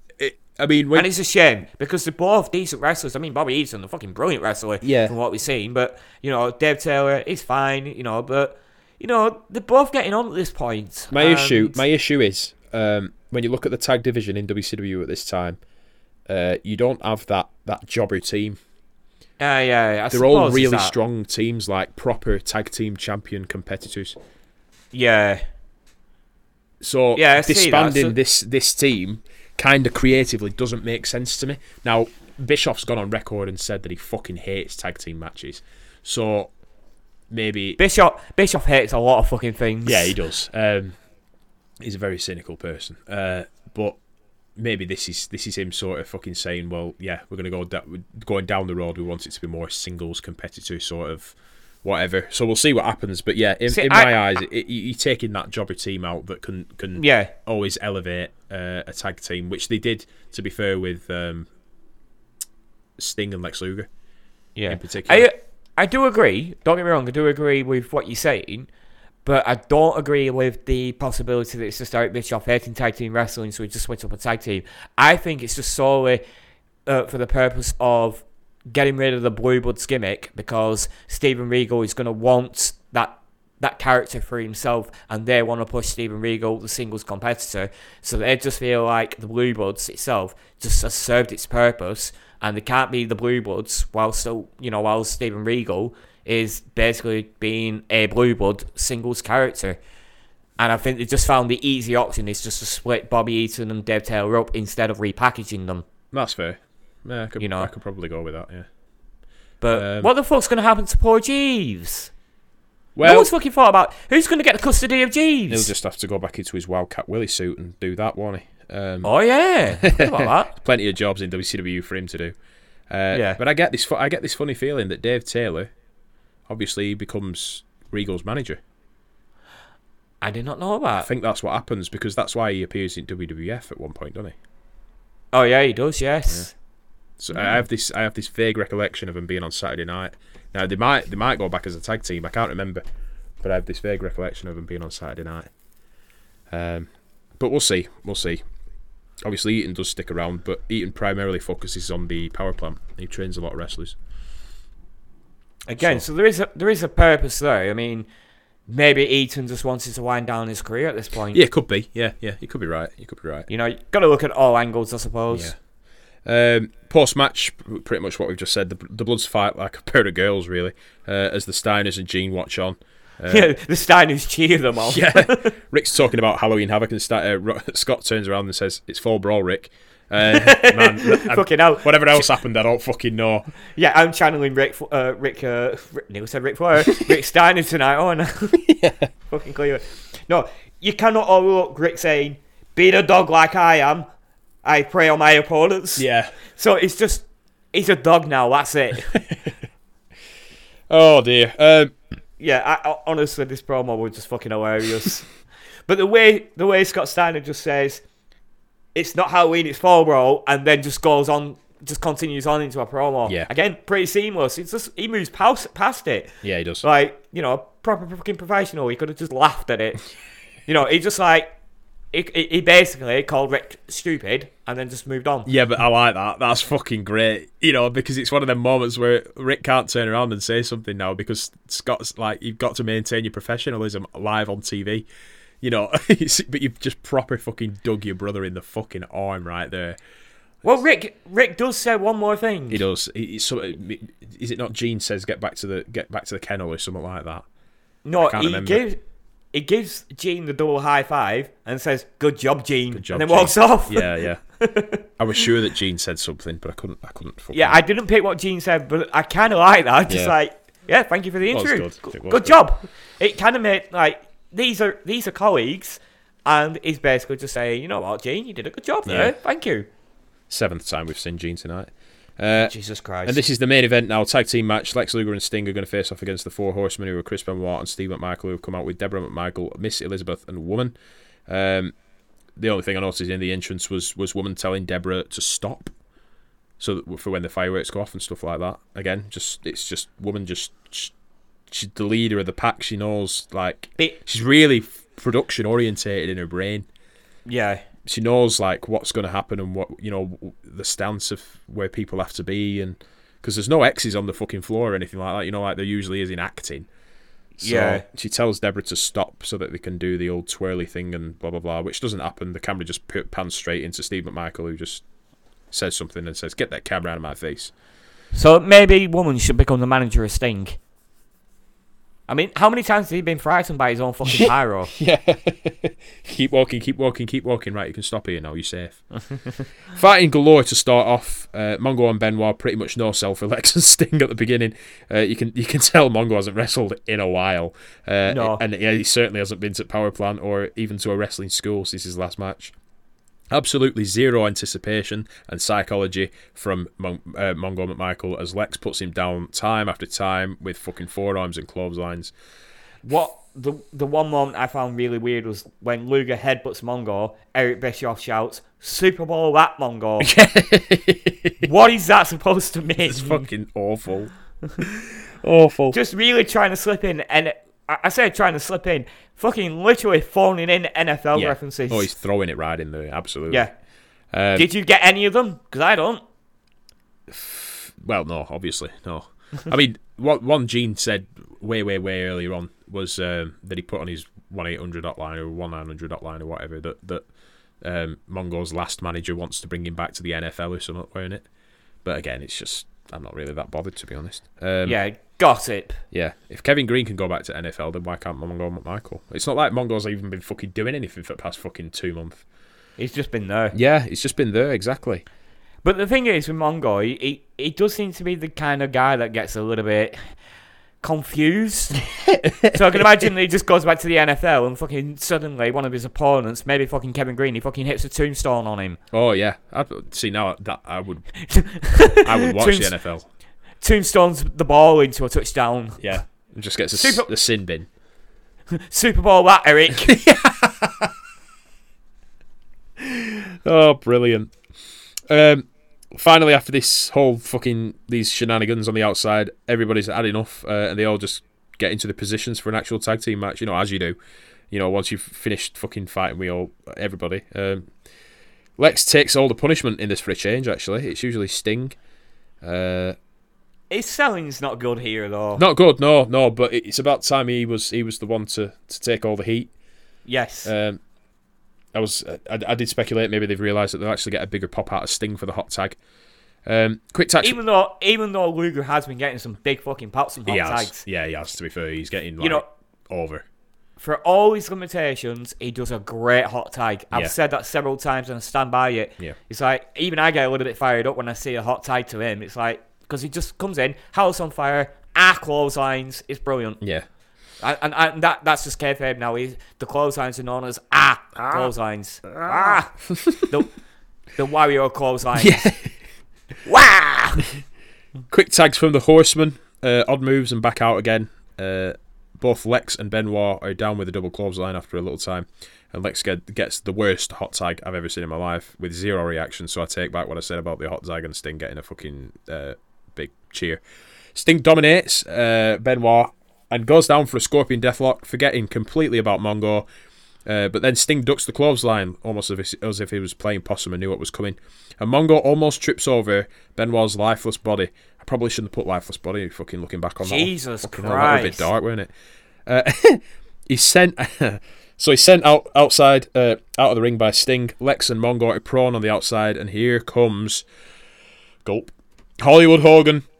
As Sting and Benoit continue to fight in the ring, you'll notice that actually Benoit rakes the eyes of Sting, so Sting can't see what's going on, which is it's a good thing to do, so that you don't see that Hogan is at ringside, because obviously your attention is going to be diverted. He backs off as Mongo gets up and starts to stalk Hogan and starts saying, "What, you want some of this? You want some of this?" But as he comes around the corner, just past the entranceway, Scott Hall bashes him in the face with a can of spray paint. They assault Mongo big time, spray the letters of the NWO on his back, and they then turn their attention to the rest. Benoit gets an outsider edge, which is obviously a razor's edge, but, you know. Sting gets a jackknife powerbomb, which I genuinely thought Nash were going to fuck up. And they too get sprayed with the letters of the NWO. And as the NWO celebrates, here comes Ric Flair and Arn Anderson to clean house. Nash bails super early, and as Arn straddles Hall, choking him over the bottom rope, Nash sprays Arn in the face with the paint. Hogan then gives the same to an unexpected Flair, proceeding to spray Flair with the paint in his hair, giving him a black stripe through the middle of that fucking notoriously white hair. Kind of looked like an inverted skunk. And the NWO beat a hasty retreat thereafter, but they don't go to the exit. Oh no. They chase Eric Bischoff off from the commentary booth. Heenan had already bailed in the melee, and put the headsets on. This is the infamous moment where Hogan goes, "Here's the NWO," in a very cheesy moment.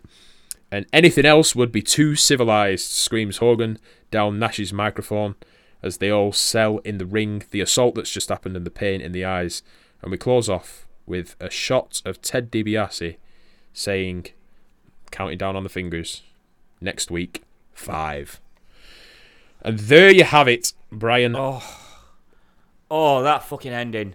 Good way to get out. Yeah, very exciting. Oh, fucking brilliant. Yeah. Absolutely brilliant. I think that is the best finish we've had to a Nitro so far. I'd agree with that, yeah. I fucking enjoyed all of it. The crowd were fucking mental. Yeah. They're crazy. I mean, the one thing that you did overlook, after the NWO had beat everybody down, I mean, the fucking pop that Arn and Rick got just for coming in and attacking, they do get the upper hand for I'd say half a minute before everything goes to shit for them as well. But, you know, the crowd was just fucking crazy for it. And after everything was said and done, and there's all these lifeless bodies, you know, there's trash and fucking cups of beer and all sorts being thrown into the ring. And the NWO stay there for at least a minute and soak it all in. Yeah, quite massively. literally. Quite literally, Yeah. but they're soaking it all in with fucking smiles on their faces. And I'm just like, I can't hate these guys at this point. I just can't hate them. They know what they're doing. Yeah. They know they're assholes. They're getting the reaction that they want. They're getting the reaction that you won't even get in this day and age. It's so fucking real. It's perfect. Absolutely perfect. Yep. It was something else really, really good, really unpredictable. Even though it just looked like typical wrestling run-ins, didn't it? Really, and just everybody's going to come down and But again, the spray can. I mean, in this instance, using the spray can, the spray paint on your opponents, not only as weapons, but spraying NWO on their back after you beat them up, that has an impact. Yeah. Yes, their back's gonna be clean, but that's insult to injury. Yeah. Yeah. Not fucking spraying a bloody production truck like, you know, they sold that worse. they sold that like it was a bigger fucking ordeal than this. Yeah. You know, and they were just trying to be anti-establishment in that moment, weren't they? But this is a personal insult. This is where you exactly. I get you, mate. This is them spraying the belts. Yeah. You know, now they're spraying the talents. Yeah. No, and it's not just like lower card talent either, is it? It's the fucking the talent. Big name. Yeah. The people that they will face at Fall Brawl, which Beth did ask, when can I do a podcast for you guys again? So it will be Fall Brawl. We'll be joined by the third woman for that one as well. And in a few weeks' time? Yes, I'm two. It must be two, surely. Two. Oh, I think Tony Schiavone said it was two in a few days, weren't it? So yeah, we might have two nitros before that happens. But hopefully we can get ahead. Hopefully we can find some time and actually get ahead and get there. Because I cannot wait. I'm pretty sure we'll fucking find the time. We'll find the time. Especially with the ending of this. It's just fucking, it's really perked me up when it comes to WCW. It really has. Now the listeners can understand why I was so fucking jazzed to watch, you know, well, not to watch because I already watched it, but to talk about this episode. I spent 3 hours fucking taking notes for this episode. I started at 1 o'clock, early hours this morning, and finished at 4 o'clock, well, just after 4 o'clock, you know, because obviously the cruiserweight matches, I'm to take notes for it. I had to go back and take notes. It's because you cannot not watch the cruiserweight matches and then take notes. No. You know, you have to do it that way. It's the only way you will make it. But just everything that happened in the show, barring a match, I'd say, you know, I will say one thing: the Jim Duggan Big Show match wasn't a bad match. It was just dull. I love how you called him the Big Show. Yeah, well, I'm just used to it. The Giant, you know. No more BS. Paul White now. You know, Paul White, yeah. And again, saying no more BS, you know. But the Giant Duggan match, it wasn't bad. It was just dull. Yeah. But it was just there for the purpose of getting the Giant over, which it did. It did it, you know, I won't say perfectly. You know, there was some silly moments at the beginning, but, you know, it did its job. You know, it weren't, like, offensively bad. Jim Duggan's just offensively bad, I suppose. But the rest of the card, just like, even the short matches, there's not one match that I've just put down, bad match, awful match, you know. I would not have changed anything from this episode. I would have just left it as it were. Yeah. This is the perfect type of wrestling episode for me. Yes. Yeah. You know, this is TNA in 2005. This is Raw in 2000 and I'd say 2005, 2006. I'd say, you know, where they hit that sweet spot with the wrestling roster, you know, that they had, you know, just can't fault this episode. I can't even say that the weird, you know, the weird selling of the spraying the production truck and the distractions in the jail Rey Mysterio match. Yeah, I can't say it marred the show. It only slightly marred the show. The match made up for the distractions. Yeah. It was a good one, and it reflected in the rating as well. It was a 4.2 rating for Nitro. Well, obviously. they didn't have Raw. No, so, there were. Yeah, I mean, yeah. There's circumstances if you want to go down that route, Of course. But again, big fucking rating, and if you are watching Raw every single week and not watching Nitro, and you decide Raw isn't on this week, I'll watch Nitro. Yeah. And you weren't gripped by that show, there's something fucking wrong with you, because they did. I think this is why it's such a good show this week, because they know that they're unopposed, and instead of just going like, oh, we can just put any old shit out and we'll still get a rating, they're like, no. We're going to try and get these fans to watch us and keep them. Yeah. You know, so they start with a cruiserweight match. They have a cruiserweight match in the middle. They have a cruiserweight match towards the end. Yeah. They have Chris Jericho debut. They have Ted DiBiase debut. You know, they have Juventud Guerrero. Even I'm saying Guerrero now. Guerrero, even though nobody knows who he is, they have him debut. Yeah. And he makes his own impact in his own way. You know, and the other matches, you know, they're filler for the most part, but it's good filler. Yeah. It's egg and bacon, not fucking chicken paste. You know, it's a nice filler. Yeah. You know. Yeah, you're absolutely right. Actually, I'd say fucking Jim Duggan is egg and gammon, but and Hogan came out, so there's a bit of hot dog in there as well.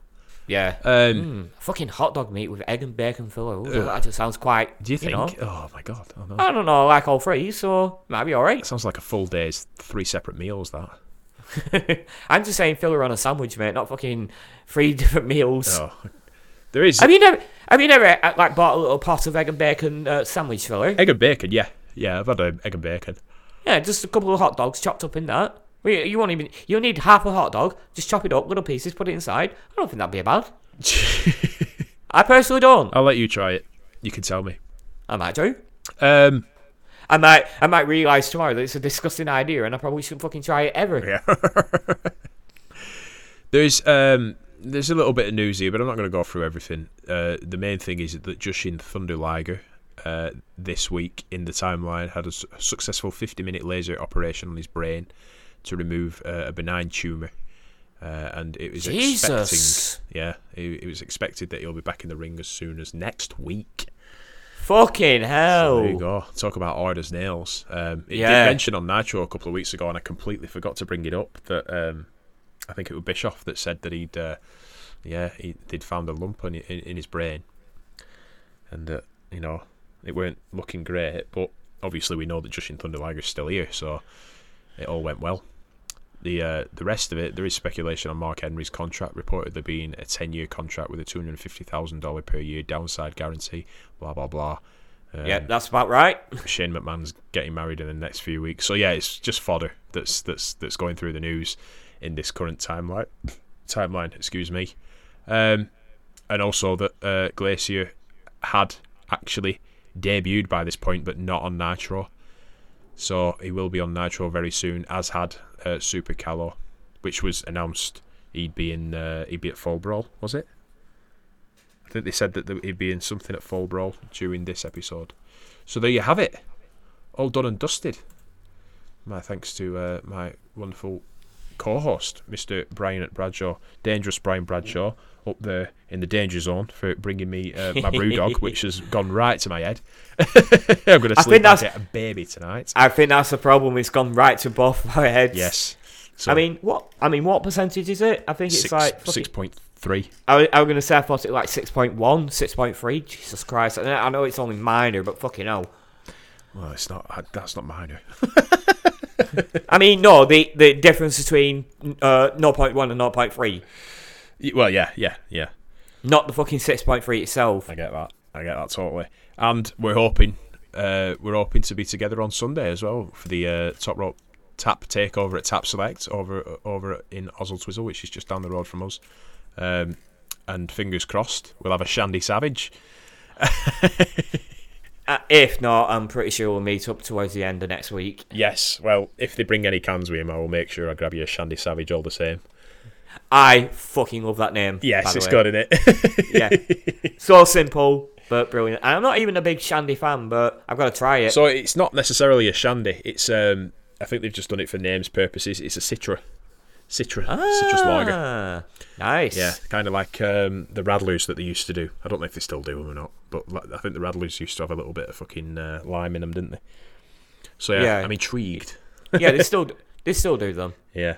And we sell them. As a side note, when we were in the rock box yesterday, I got called a Yeti. So, and he was an Irish guy. He had quite a thick Irish accent as well. So I wasn't going to correct him. But it's quite disappointing when people don't say Yeti. You just know they're not wrestling fans. I know, that's sad. That depresses me.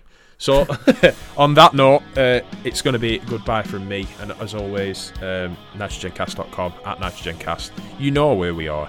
If you want to come and talk to us and give us a cuddle, you're more than welcome to. A cuddle? Yeah. Please hug us.